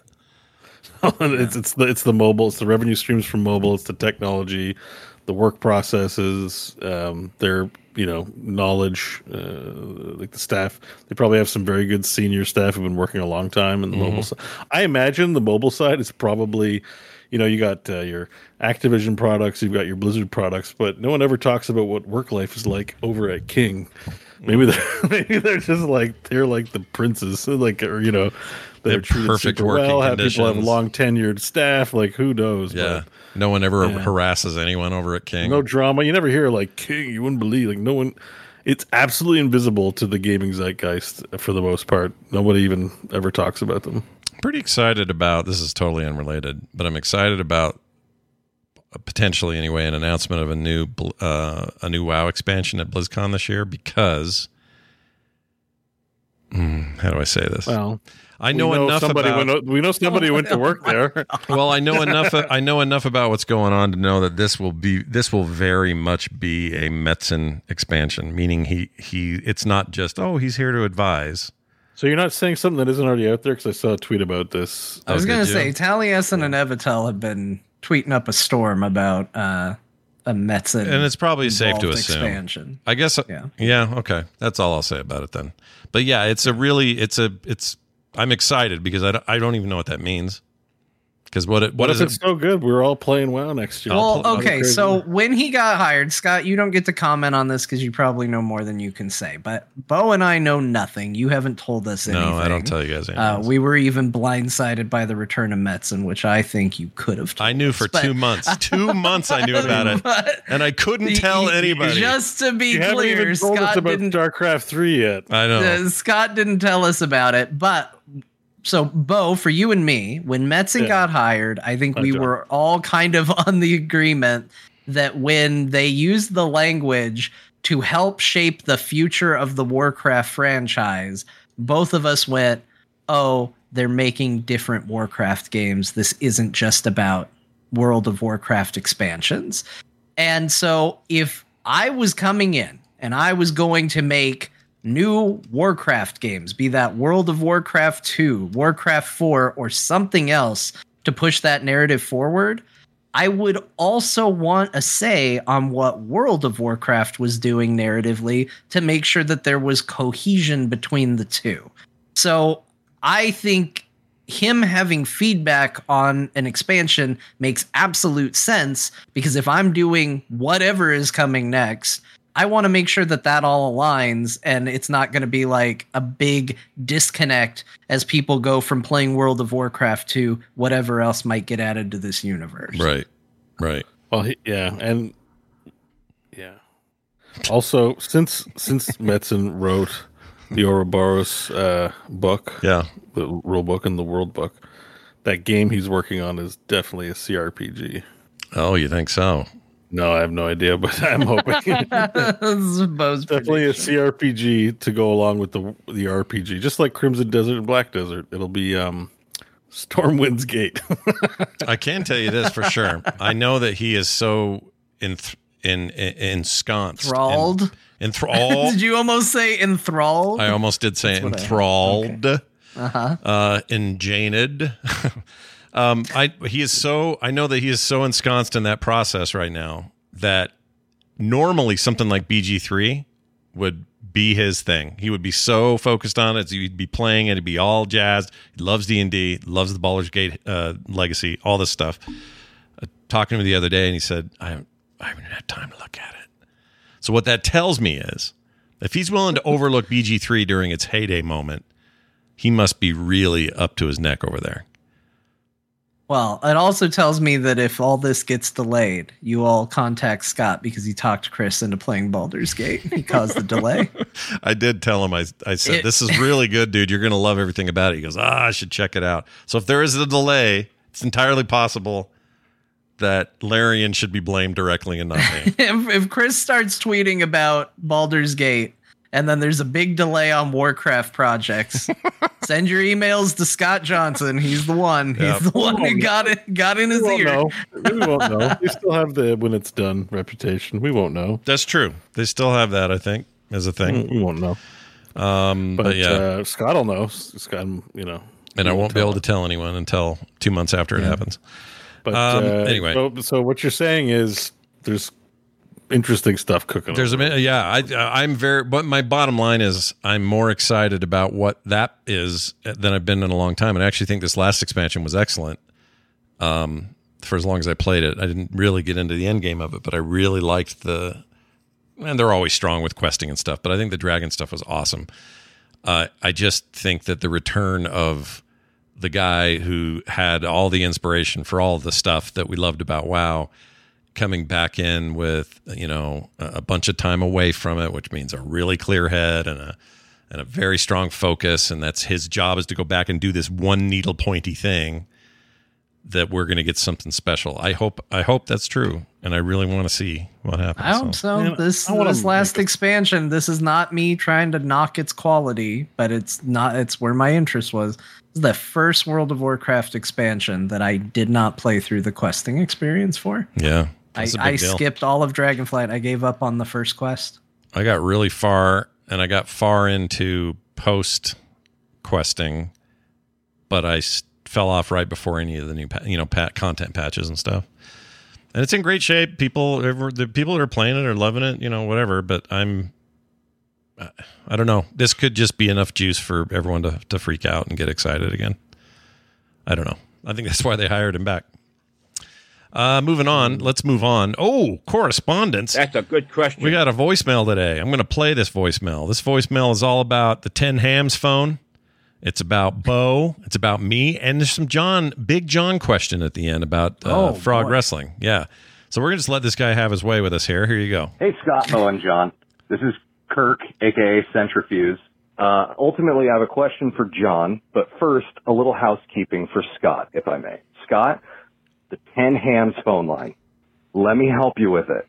It's 801-47-10 Hams. It's kind of a shame that everyone got lashed on 10 Hams because you could say 801 for 710 Hams, but you got to remember the 7 in there. It's not 410 Hams. It's 4710 Hams. 10 or 10 TM? Bo's username. It's not Gaforath. It's Gorforth. The 4 takes the place of the A. He's Gorforth. I've also heard you say like chibi or chibli at times. The word you're thinking of is chibi. Chibi. Okay, enough of that. My question for John. Would it be possible for you to make a video outlining all the processes that you go through for creating a character in frog wrestling? Like starting all the way at the beginning with how you collect info from the person that you're creating onto final, done, ready to debut character. All right. Thanks, guys. Love the bow, though. Bye. Okay. Lot to answer for there. Yeah, the number's effed, whatever. I'm not going to worry about it. It's the 10 Hams line. Yeah, the 10 Hams line. Plus, Bo, I'm not clear if it's 10 TEN. It's T. So you make up some of the letters on the end. That we knew, but now it's 801-47-10 Hams. And it's like the M and the S at the very end of that, I think, are just superfluous. You don't need them. But you can put them in, but it won't matter. So it does work that way. Wait, the M and the S don't count? Well, they don't really. So it's like this. If they don't count, why can't it be 4710 ham? Why are we adding an S that doesn't even need to be on there? Let's find out. 801-47, then we go 10, and then we go H-A-M. Oh, it's just the S. You're right. Why does it multiple hams? Well, because 10 ham doesn't make any sense. 10 hams is 10 hams. Guess what, Scott? 710 hams doesn't make any sense either. Why can't it be 801-710 hams? Yeah, no, you're right. You're right. Whatever. It lives on in infamy. Bo's name, Gaforath or whatever. No, it's Gorath. It's just Gather Gorath. your party and go forth. But it's just Gorath. It was never meant to be anything else, right, Bo? It's just no. Gorath. It's because on Twitch someone's squatting the name Gorath, and I requested it, and they won't give it to me. Well, somehow, right. Even though I'm in the top 1% of streamers, I'm still not famous enough to get any of their attention. I know we all are. Hey, that's fine. I had to spend a month as Caftless Rogue, so they're they got no sympathy. No Caftless. Oh, you just misspelled it when you made it. Is that what happened? Yeah. I did it at 2 a.m, and I changed my name to Caftless Rogue. I mean, my damn name is on a Blizzard statue. Twitch. Yeah. No, they should. My gaming. You've earned it. Yeah. No, there it is. He's swinging around the statue. Yeah, I should break He's got the statue badge. Yeah, my name's on the statue. Like, can you fix my name now? Finally, as Gorath, no less. Yeah, as Gorath. You know what we need? I go back to Gorath. I don't need to be. We need them to. Can anyone get a? Who's been at Blizzard lately? That's like on a tour. I want to just see Bo's name. I want to see the little card. I don't think there's a photo or anything as yet. I don't know if they've put it up. I know the statue's there, but I don't know if they've put all the nameplates up yet. We could make Randy do it or something. Yeah, we'll figure it out. Randy, get out there and take a picture of the statue, Randy. Yeah, dude, get your phone, get your ass outside, take a picture. Although I don't know if he's one of the. I don't think it's people. up. I don't think they've even engraved the names yet. That's okay. There's probably regret over there because it's a lot of work. You know, we gotta. They made a ton of money. Got regrets. I mean, I can say this with some authority. When I run a contest on on a show or something, I'm like, I'm giving away 50 sticker packs. Like I just got in these little Bomberman stickers I made, and I think I put one on John's tube. Anyway, I had a naked Bo on. Oh, that's what it was. Bo's I don't know. Run. Yeah. And I felt bad because I was so nervous about wrecking the poster. Yeah. Because, like, again, little kid running around, but also tape on the end of posters scares the crap out of me because all it takes is for that tape to catch as it comes out. Sure. So I was like, I got to tear this tape off. And as a result, I ripped Bo's entire lower torso off. Oh man, that's the worst end of it. That's the bad end of Bo's torso. You don't want the back end. You don't want the bum. That's where he's sorry, Bo, but I'm worried. I don't want the poster to get rid. Well, anyway, my point is when I do these contests, I'm like, hey, 50 of you are getting sticker packs. And then I afterwards realized that's such a pain in my ass. I got to get all these names. Yeah, but look, it's even don't put other people's name on there, but put mine. I probably out of all the people whose names on there, I'm like in the top 10 of people who sold copies of Diablo. Like, yeah, you deserve. He gave you a 10 out of 10 before the game was out. I gave you a 10 out of 10. I did better than all the most of the top streamers that make way more money than me. I sold tons of copies here and told everyone to play it. And you're going to stiff me on my name from the contest you made? No. He could have made you Vampire Survivors in a week. Yeah. Yeah. Weekend. Greedy bastards. Weekend, even. All right. Speaking of which, I got give the statue of the Vampire Survivors guy. Let me answer the question. That whole thing was to answer a question. Answer the damn question. I feel bad. I don't know if it was the same guy, but I did see someone suggest this to me, and it was one of those things I saw. It was like, that's a brilliant idea. I need to respond, and then forgot to respond. I think this is a fantastic idea. I got to pick the right person to use as the subject for it. The biggest issue that I've run in with making people in Frog Wrestling is I have hit most of the people that I feel super comfortable talking to.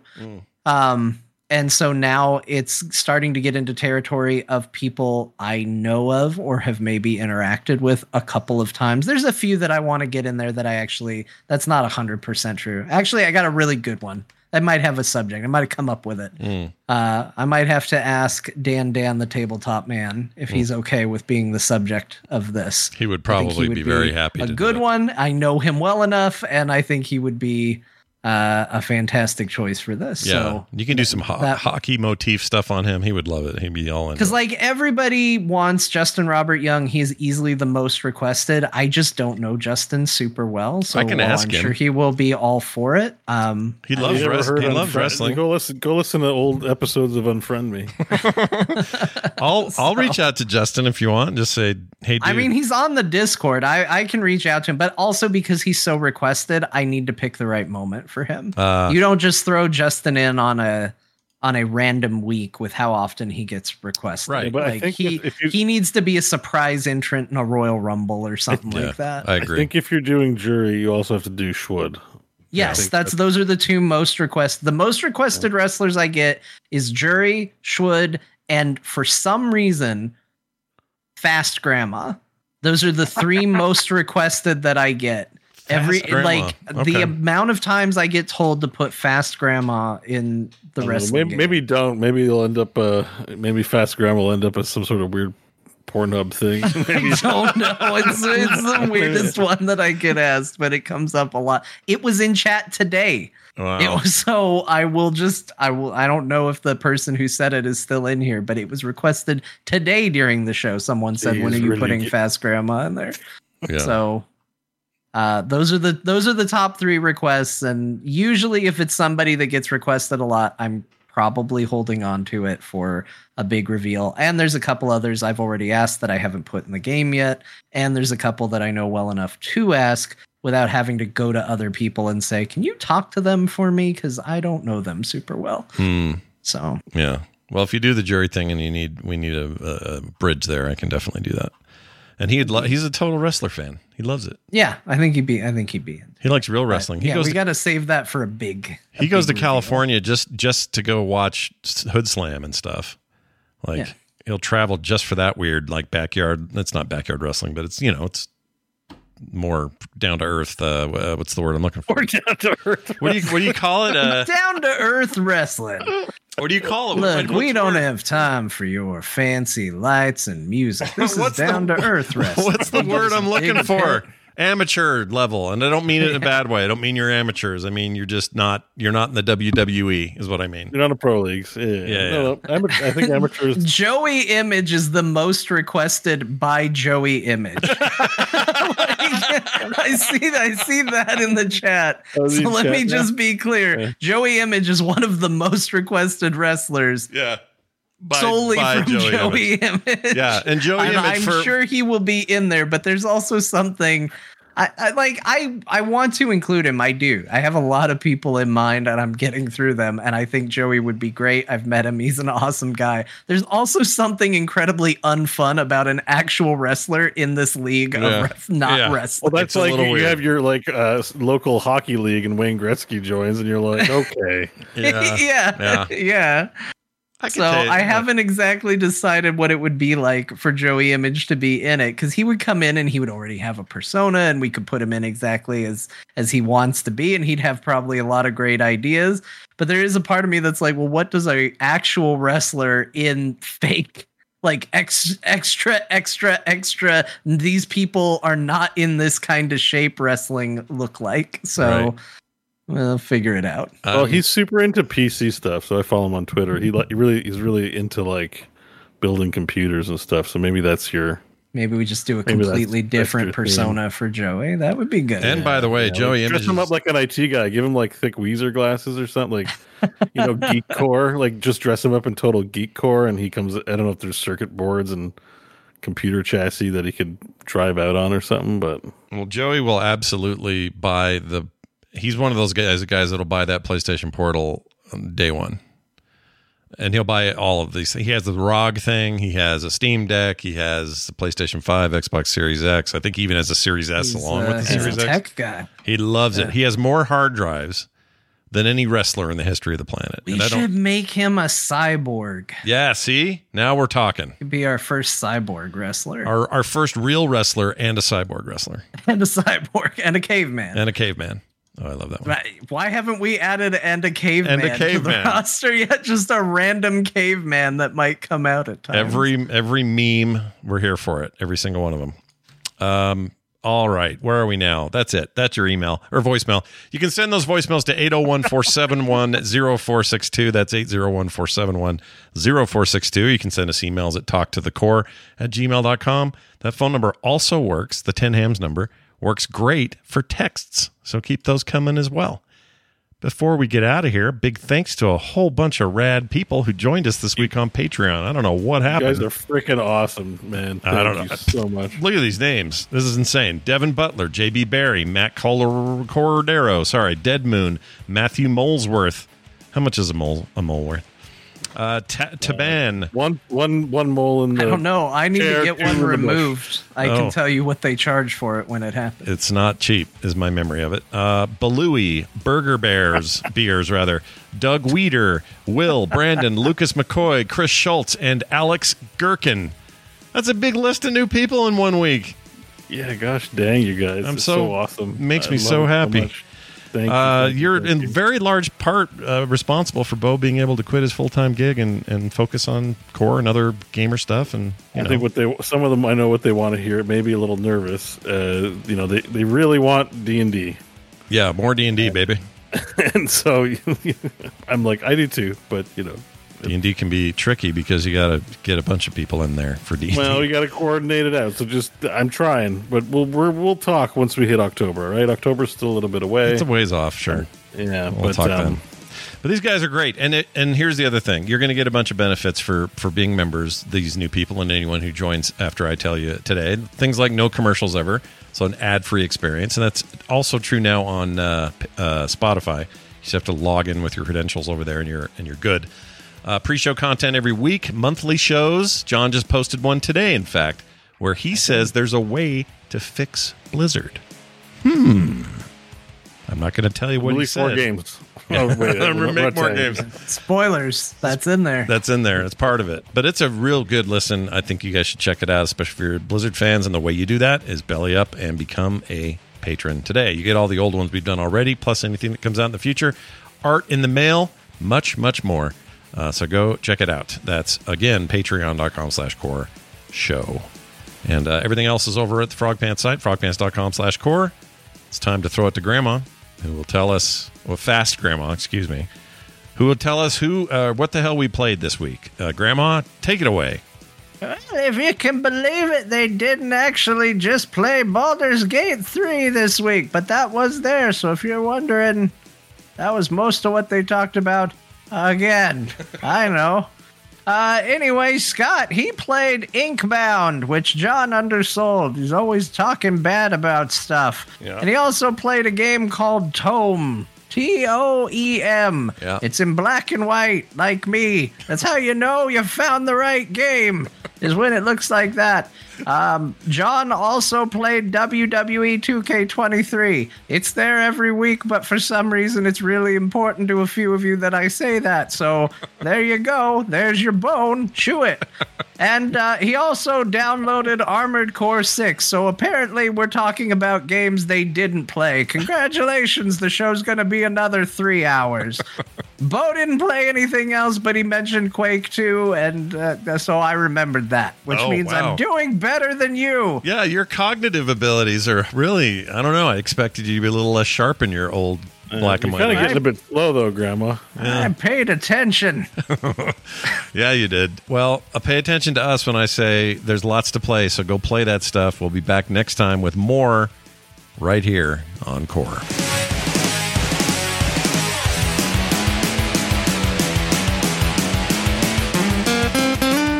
Get more at frogpants.com. It's me, Mario.